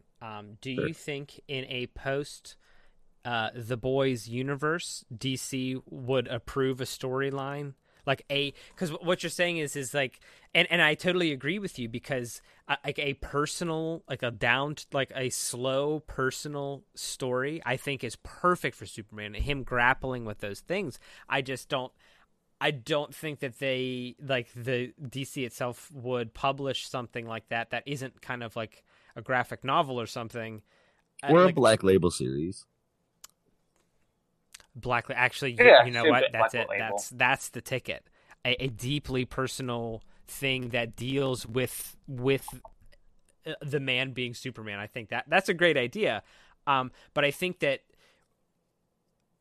in this instance, they went the totally opposite route, and I don't know if it's like a corporate decision or if this is like a Bendis thing to do the total opposite of that, of like the Homeboys approach, which is that really down to like on the ground level. So they're like, do space stuff, just get out there and punch gods in space. Yeah, see, because I feel like before Bendis got a hold of Superman, we were getting a whole lot of Clark and Smallville type stuff, and we were going toward the more grounded stuff, and then Bendis just grabbed it up, and it's like, okay, has it been 30 days since I introduced a new supervillain that's worse than any villain he's ever battled before?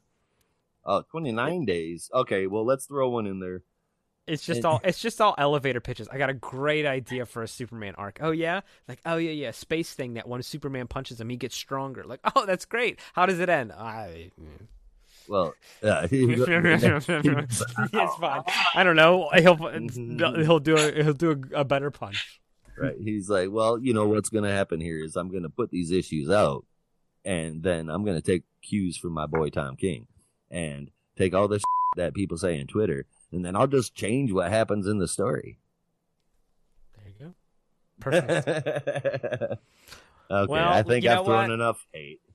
Yeah, let's keep that stink train running. I think I'm up next. You are. And up next with him is Hawkman 399. Or, excuse me, Hawkman 29, priced at $3.99, written by Robert Venditti. I love it when you call me Big Papa. Art by Fernando Pizarro, Eau Claire Albert, Jeremy Cox, with letters by Rob Lee, and the cover by Mikel Janin. Cover was gorgeous, man. Both this and the variant.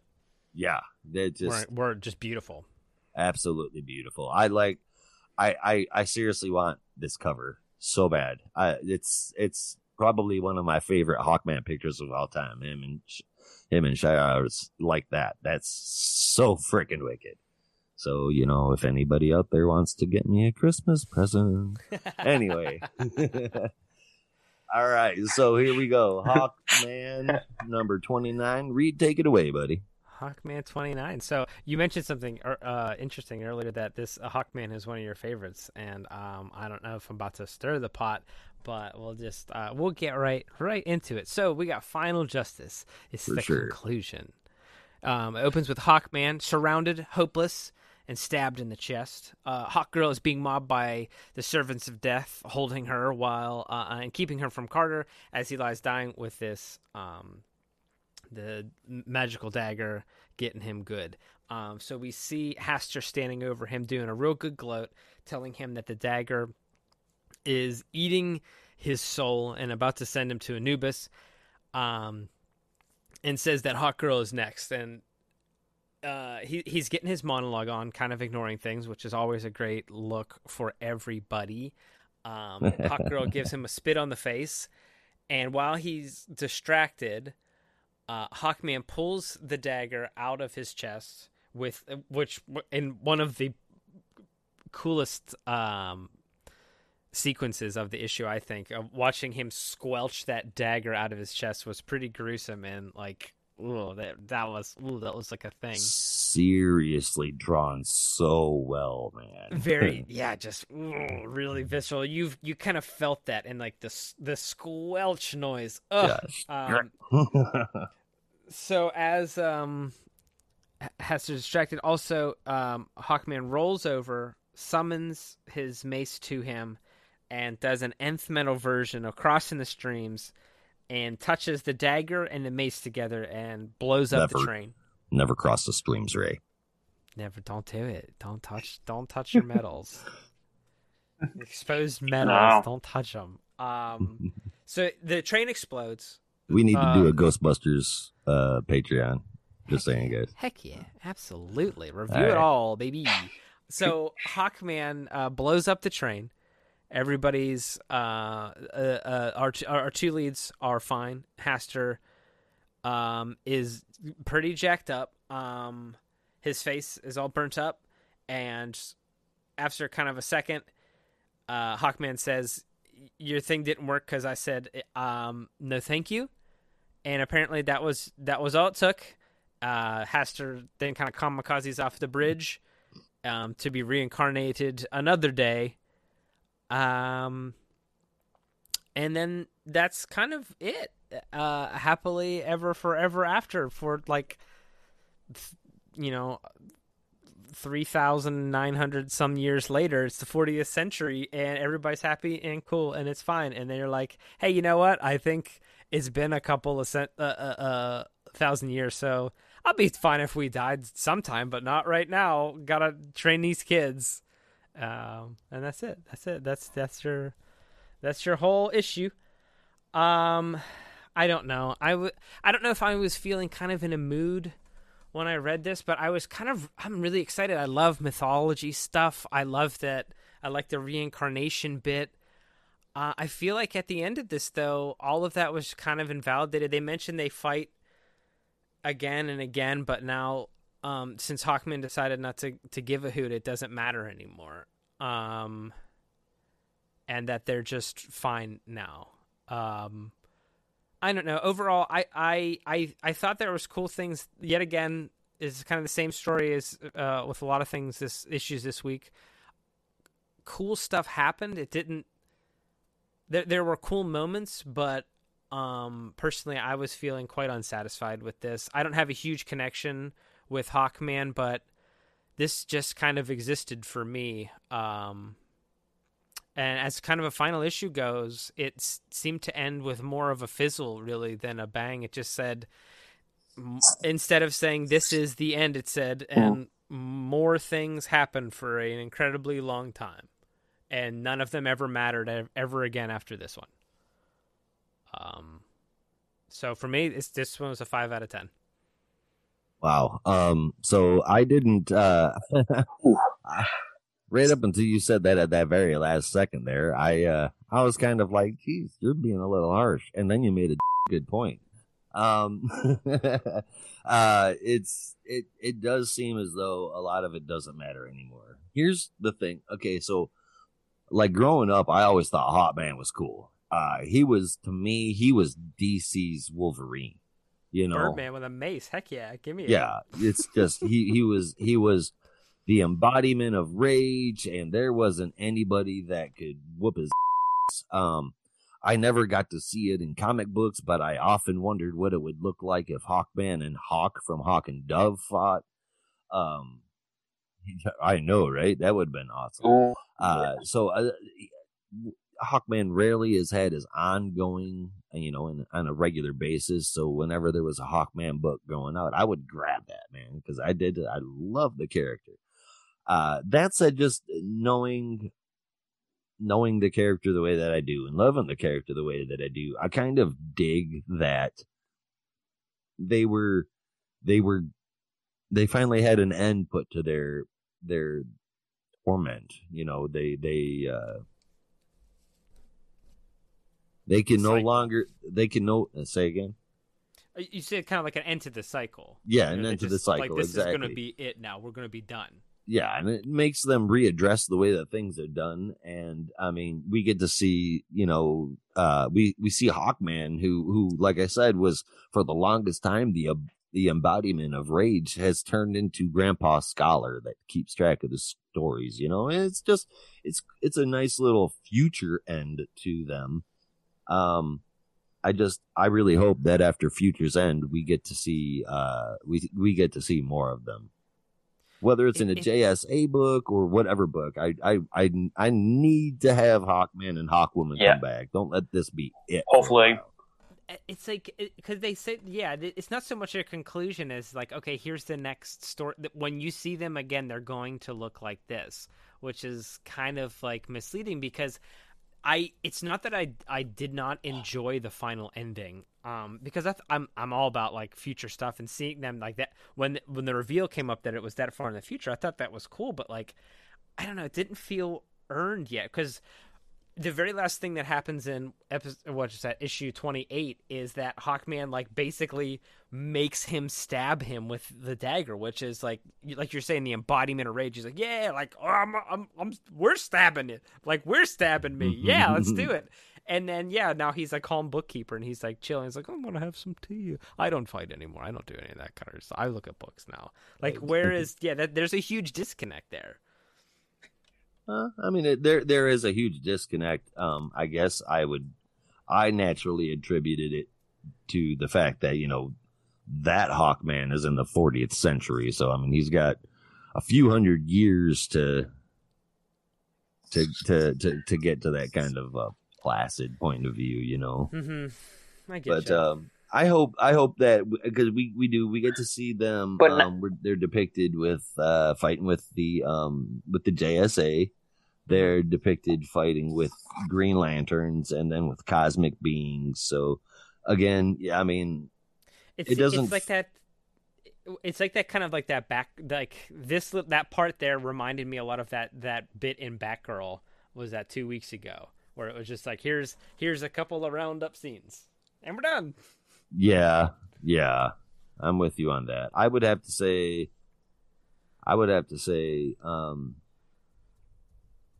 maybe it was done because we aren't going to be getting a Hawkman book in a while, and this is just kind of like a nice little wrap it up fan service closure for those who are fans of the run. And it's like it's like that same theory, yeah. It's like the same thought.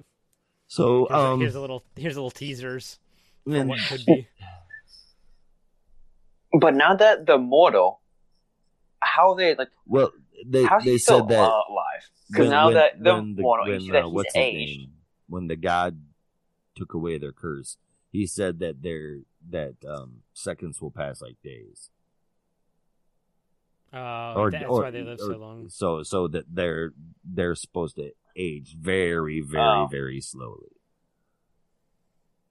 But so I think I'm giving this one a 7 out of 10 just because it was written for me. It's a Hawkman fan service book, and I feel sufficiently serviced. Thank you very much, Diddy. I gotta go with 8. Unfortunately, with you, I gotta go with a 5 out of 10 because like I agree with LMV where this didn't feel like a finale. It just felt a little bit of like a letdown. Like it felt flat with how defeated the villain. Well, side note, man, that train just got destroyed. As I'm looking at that page with all the train pieces, they're all separated. They're like miles from each other, and all. Like, man, those people are dead, whether it's alive or not. Like you see the train cars all like bent. Whew. But this book does have great art. No doubt about that. But the story itself, it feels like he really didn't have much to end with. So I was like, and in some way, I'm just gonna go straight to the point, which is a shame because I've been enjoying the book since, but just you feel like it didn't land the not joke. this issue. Not Look one at bit. you. What a segue. Yeah, it definitely missed its punchline. And our next one up is Punchline. The Punchline #1 oversized one-shot priced at $4.99, written by James Tynion IV and Sam Johns, with art by Mirka Adolfo and Romulo Fiardo Jr., with letters by Gabriella Downey, and the cover by Yasmin Putri. The oversized one-shot given to us. And you know what? Actually, there was something I wanted to say about Superman that I forgot to say. I ragged the hell out of that book, but at least the lettering was good. You know? I was into with Yes. Sinmar That's the speech 10 out of bubbles. 10. Perfect. Those coming out of those black bubbles coming out of those perfect little lips. Yeah, the lettering was good, but everything else sucked. All right, back to Punchline. The oversized one-shot given to us in Punchline #1 fully fleshes out exactly who Punchline's in and brings in a few Bat Family fan favorites back into the limelight. Dr. Leslie Tompkins, Cullen Rowe, and Harper Rowe, also known as Bluebird. Guys, I've been begging for Bluebird for months, and we finally got her. Contrary to the majority of the books that we have seen Punchline featured in thus far, the art style here in her own title tends to be a little more bright and shiny than we're used to. There's been allowances for light to do more than just cast reflections of fire, and that's awesome. It's a simple approach, but it looks great and works wonderfully for the story. Harper and Cullen are featured by way of Punchline's story. Harper is helping Dr. Leslie Tompkins in the Narrows, and she's present with her throughout the court trials for Alexis K., the real name of Punchline. After reading this issue, it feels as it's a service piece to the character, and that's not necessarily a bad thing. It's as though this entire issue was set up to define and differentiate her origin from Harley Quinn. She wasn't manipulated, she wasn't brainwashed, she wasn't sweet-talked, though that is definitely her defense. She sought out the Joker, and after meeting him and deciding not to kill him, because she had the opportunity, she decided that they would be able to make each other better. Though her claims of innocence say otherwise, Punchline has been recording a podcast detailing her entire hunt for the Joker and her motivation for doing so. She wants to understand the joke. Her motivations were always to better understand the Joker's message and the joke that he's trying to tell, until one day she realizes that the joke is actually still in progress, and it would never be realized without a punchline. She saw Joker trying to make just one person laugh, the Batman. She decided that the joke needed to go worldwide, and she did just that by spreading the Joker's message through her podcast, which gets listened to on every single continent in the world. Meanwhile, Dr. Leslie Tompkins has called Harper back to the role of Bluebird specifically to help deal with the trial of Punchline, to which she reluctantly agrees. It's great to see Harper back in costume. Bluebird was a fantastic character that was just kind of dropped for no reason at all. She was built up to be a huge part of Gotham and then just forgot about. That was disappointing, and this is not. I really look forward to seeing more of her. Cullen, her little brother, has been spending his time talking to someone through video game chat rooms named Bluff, and that person has been feeding him Punchline's podcast, to which he has been listening to all of them.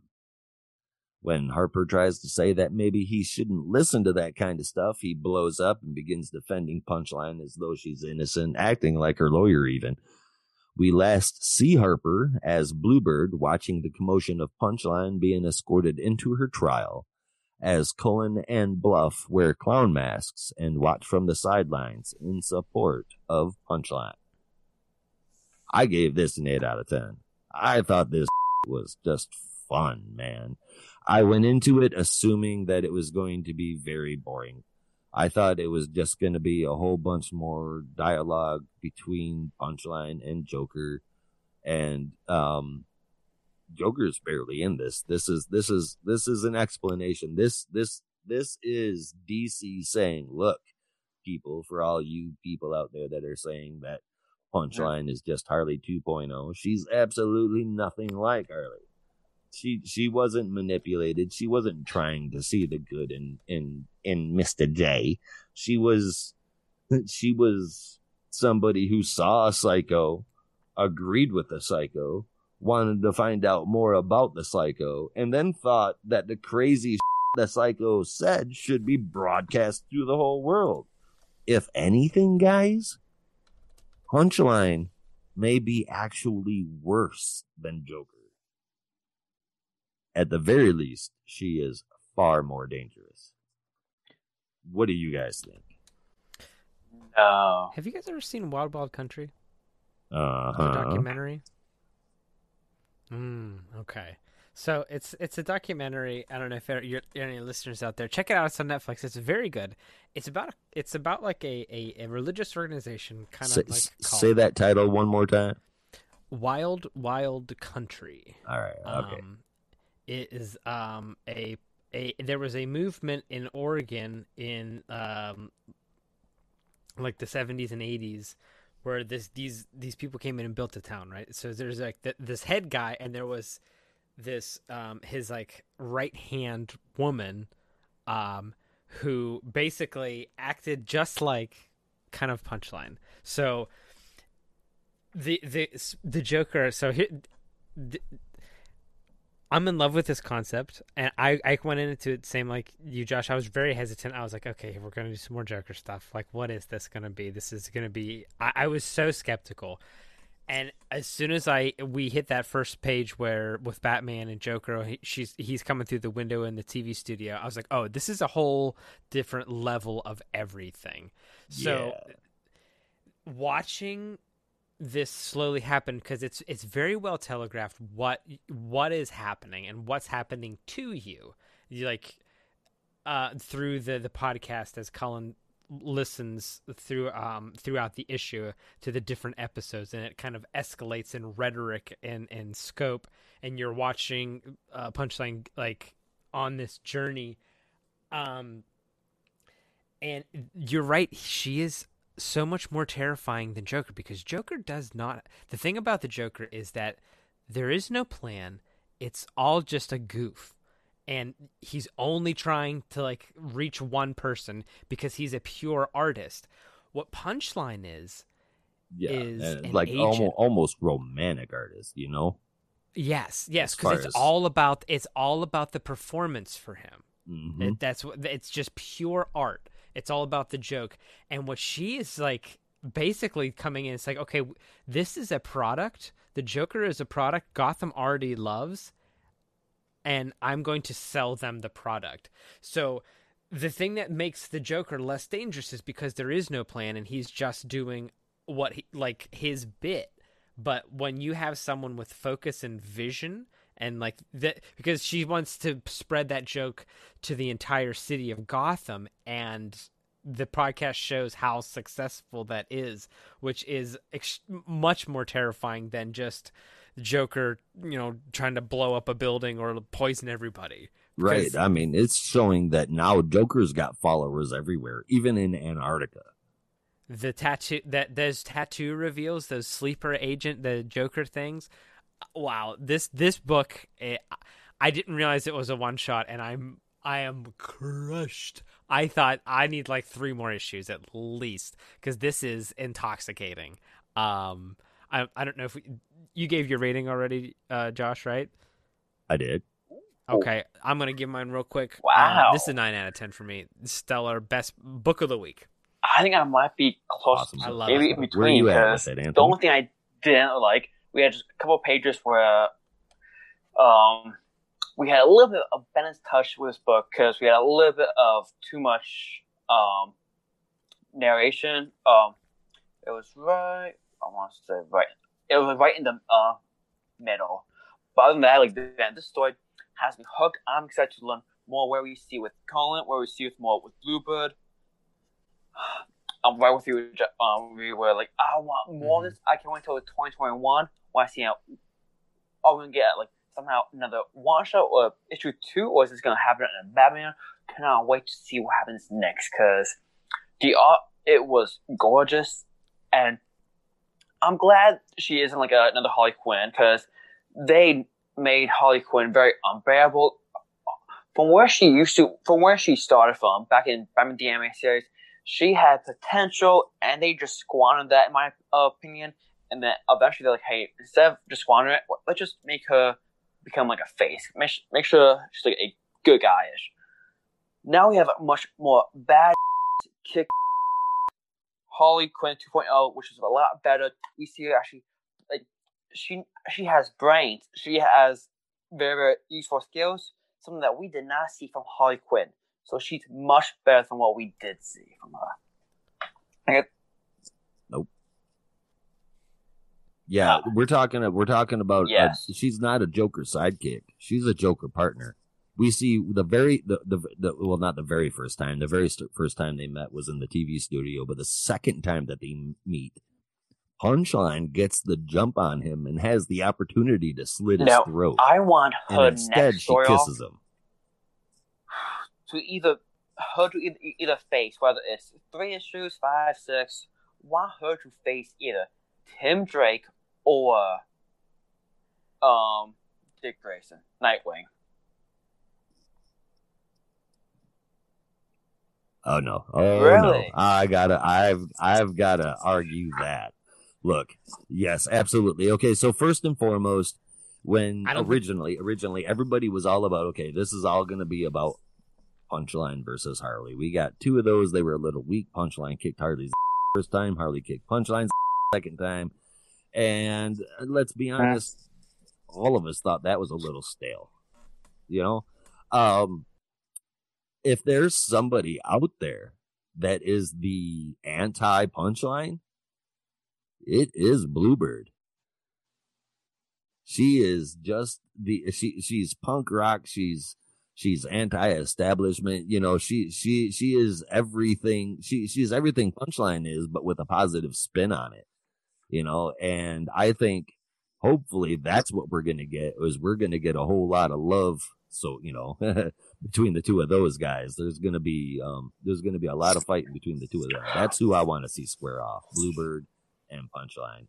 And you guys have both mentioned that, you know, you're really hoping that this isn't a one shot. It was advertised, it was promoted as a one shot. That said, I'm going to go ahead and skip to the end of the issue here and look down at this bottom panel where it shows Bluebird and it says to be continued in 2021.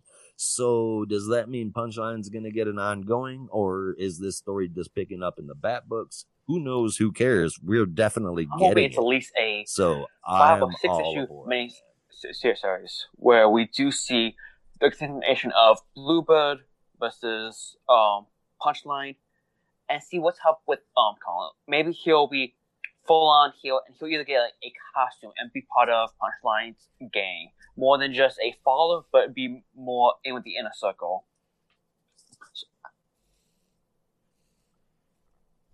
That's kind of what I'm thinking. I think that Cullen is going to get pulled in by this Bluff person, and it's hard to say where this Bluff person lies right now. It seems to be in support of Punchline, but we don't know 100% if it's not just in support of tearing down what's out there right now. So we could see Cullen and Bluff joining up with Clown Hunter.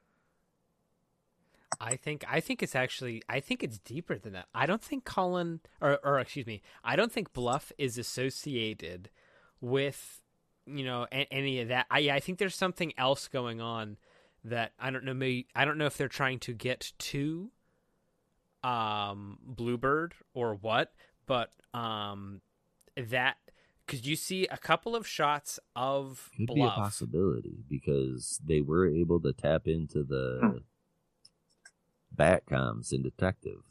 Is this going to? Yes, exactly. Is this going to lead into something? Is this Ghostmaker related? Is this is this in the Detective Comics related? Is this spinning off into another arc? Because this all seems related. Because it seemed very symbolic when Cullen put on the mask. Because Bluff is not wearing a mask. Cullen puts on a mask. Oh yeah, he has a mask for him. Bluff he gives isn't it to wearing him. a mask.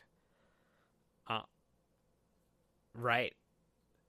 Is this There's Mirror? definitely more to Is Bluff. this like who could this be? That I think it has. Yeah, I think that's a different character. Is someone pretending to be? It's another masked villain, unmasked, or something along those lines. Well, Does see, we Bluebird don't have any nemesis? Is it? not really. But that said, we also don't know the gender of the mirror. We don't know if it's a guy or a girl. So you may be onto something Or if it's there. just one person. Is it a group of people who wear the mask? Definitely could be going a little Watchmen-esque there. That's pretty cool, man. Because in Detective Comics, Mirror is there, but it's hardly remarked upon, and it doesn't. The way the mask is drawn looks different. So is that someone just wearing a mirror mask, or is that Mirror? That's a good question. We're getting into final wrap-up judgments and overall thoughts, boys. What did you think about this week's comics? Well, before we go there, there's one more thing that I wanted to point out about the Punchline issue. Just cut that out and put it I don't know it. You're fine. I don't know 3, if 2, 1. I don't know if you guys noticed this or not, but when I blew up the screen here, because I got it digitally. I blew up the screen here where Cullen is being reached out to for the very first time by Bluff. Did you guys read those chat messages that were in there? Yeah. I was cringing a little bit, to be honest with you. Yeah, it was like seriously cringeworthy. I'm sitting here going down. Like, look, I'm here. Listen, I'm doing a youth chat. Look at the simps. Oh, lols, I guess. I don't know. TikToks. I'm relevant. It's your boy. Seriously, the things I would let her do to me. Shotgun OS says she could crush a watermelon with her thighs, or Joker's head, or my head. And Cullen says, or quit being gross and just focus on the raid. He's trying to get everybody to get back into it. Same. And Shotgun goes, I want Joker's mean girlfriend to Next guy says, big goth girlfriend goals. Yeah, what I the how did hell, this get man? it? This is rated 13 and up. Oh, Jesus. that's okay. Well, I will. I don't.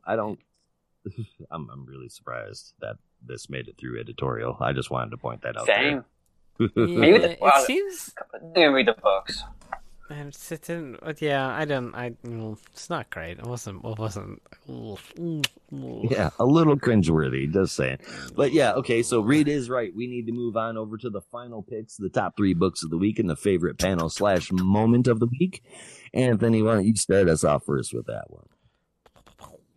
Man, I'm stuck. Well, definitely book of the week, hands down, is this book. Followed by Detective. Yes, Detective Comics. Trying to figure out what it, because I'm not gonna lie, the other books, they're okay. Could credit these other 2. Going with Extreme. Punchline, Detective Comics, and Extreme. Now, moment of the week. This is always the tough one because I feel there's always at least 1 or 2 moments at least 2 or 3, honestly, that stands out, whether it's a scene, a dialogue, or what.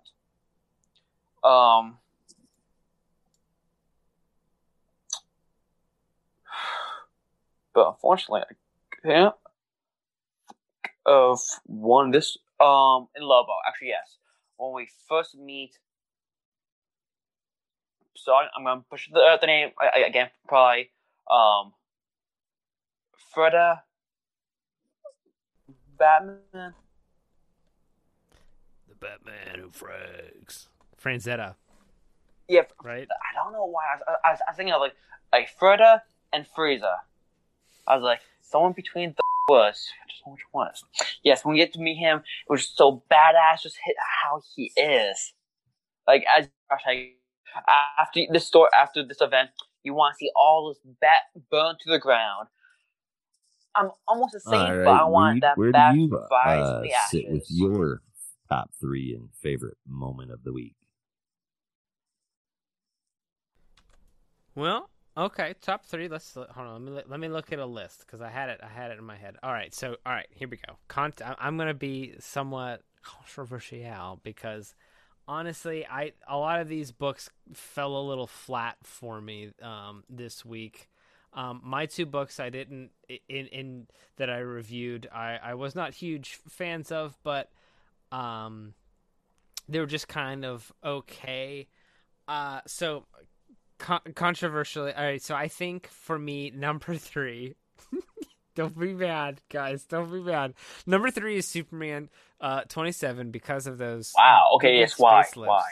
Mm-hmm. Well, I just like the pretty pictures and the shapes. So it's solely for art, and it's only because I disliked Wonder Woman and Hawkman more. I can't fault you for liking the art. Ivan Reyes is amazing. The art, honestly, that was I kind of blanked out and was in like a haze and just looking at the pretty space pictures. That being said, Detective Comics is my number 2. I thought that art was like just really good. That really hit a nostalgia bump for me. The story was so, but I had a great time reading it. It didn't slog like some of the other issues. I forgot about Flash. But is Flash better than Superman? I don't know. Anyhow, I'm gonna stick with it. Number 1 for me is definitely Punchline. For sure, it was Punchline.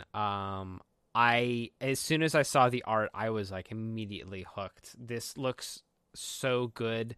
Some of like the big reveals are great. Punchline's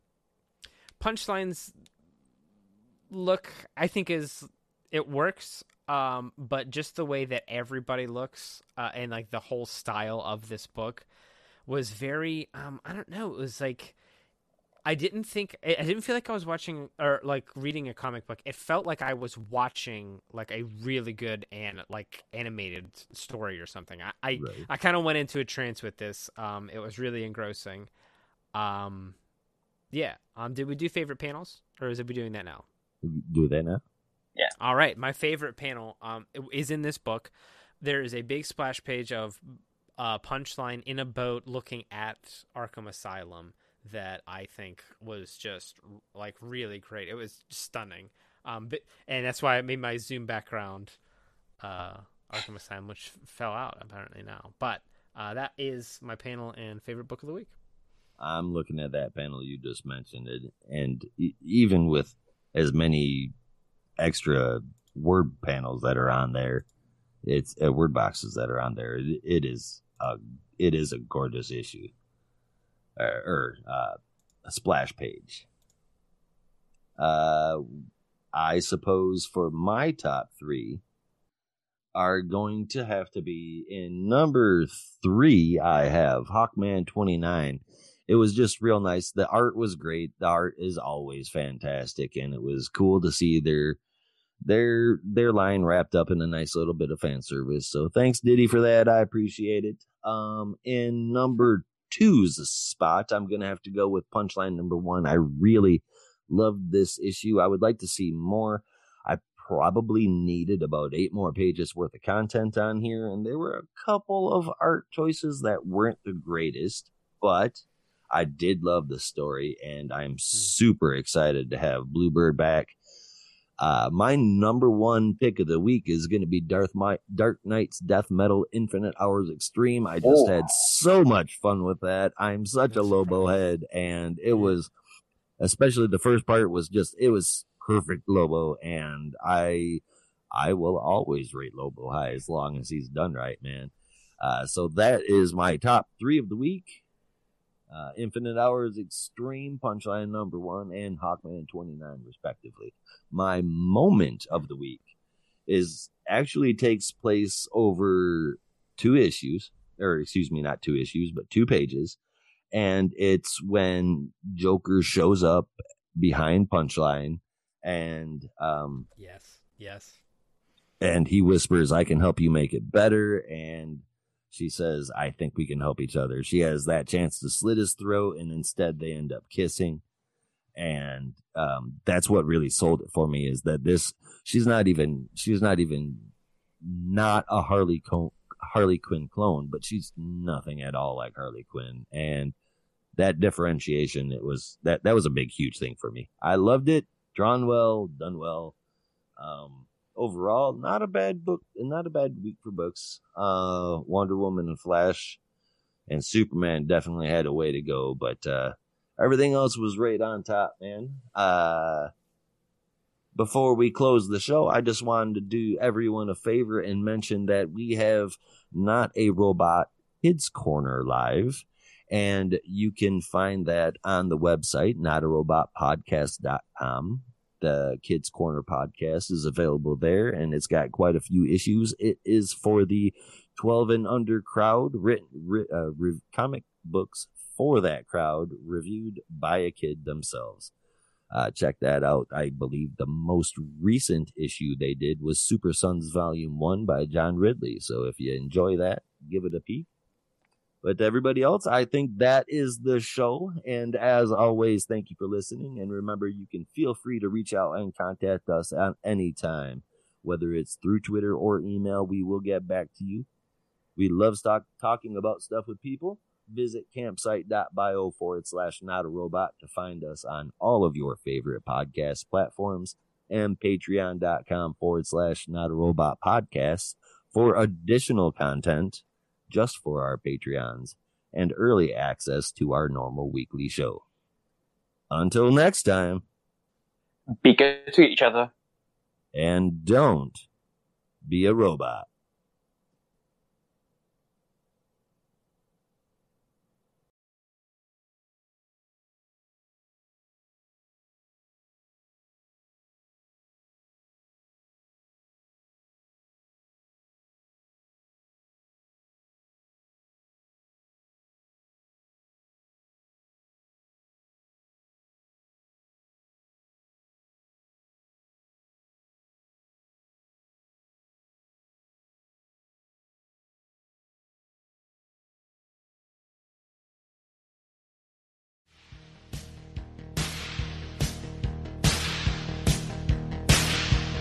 Domo arigato.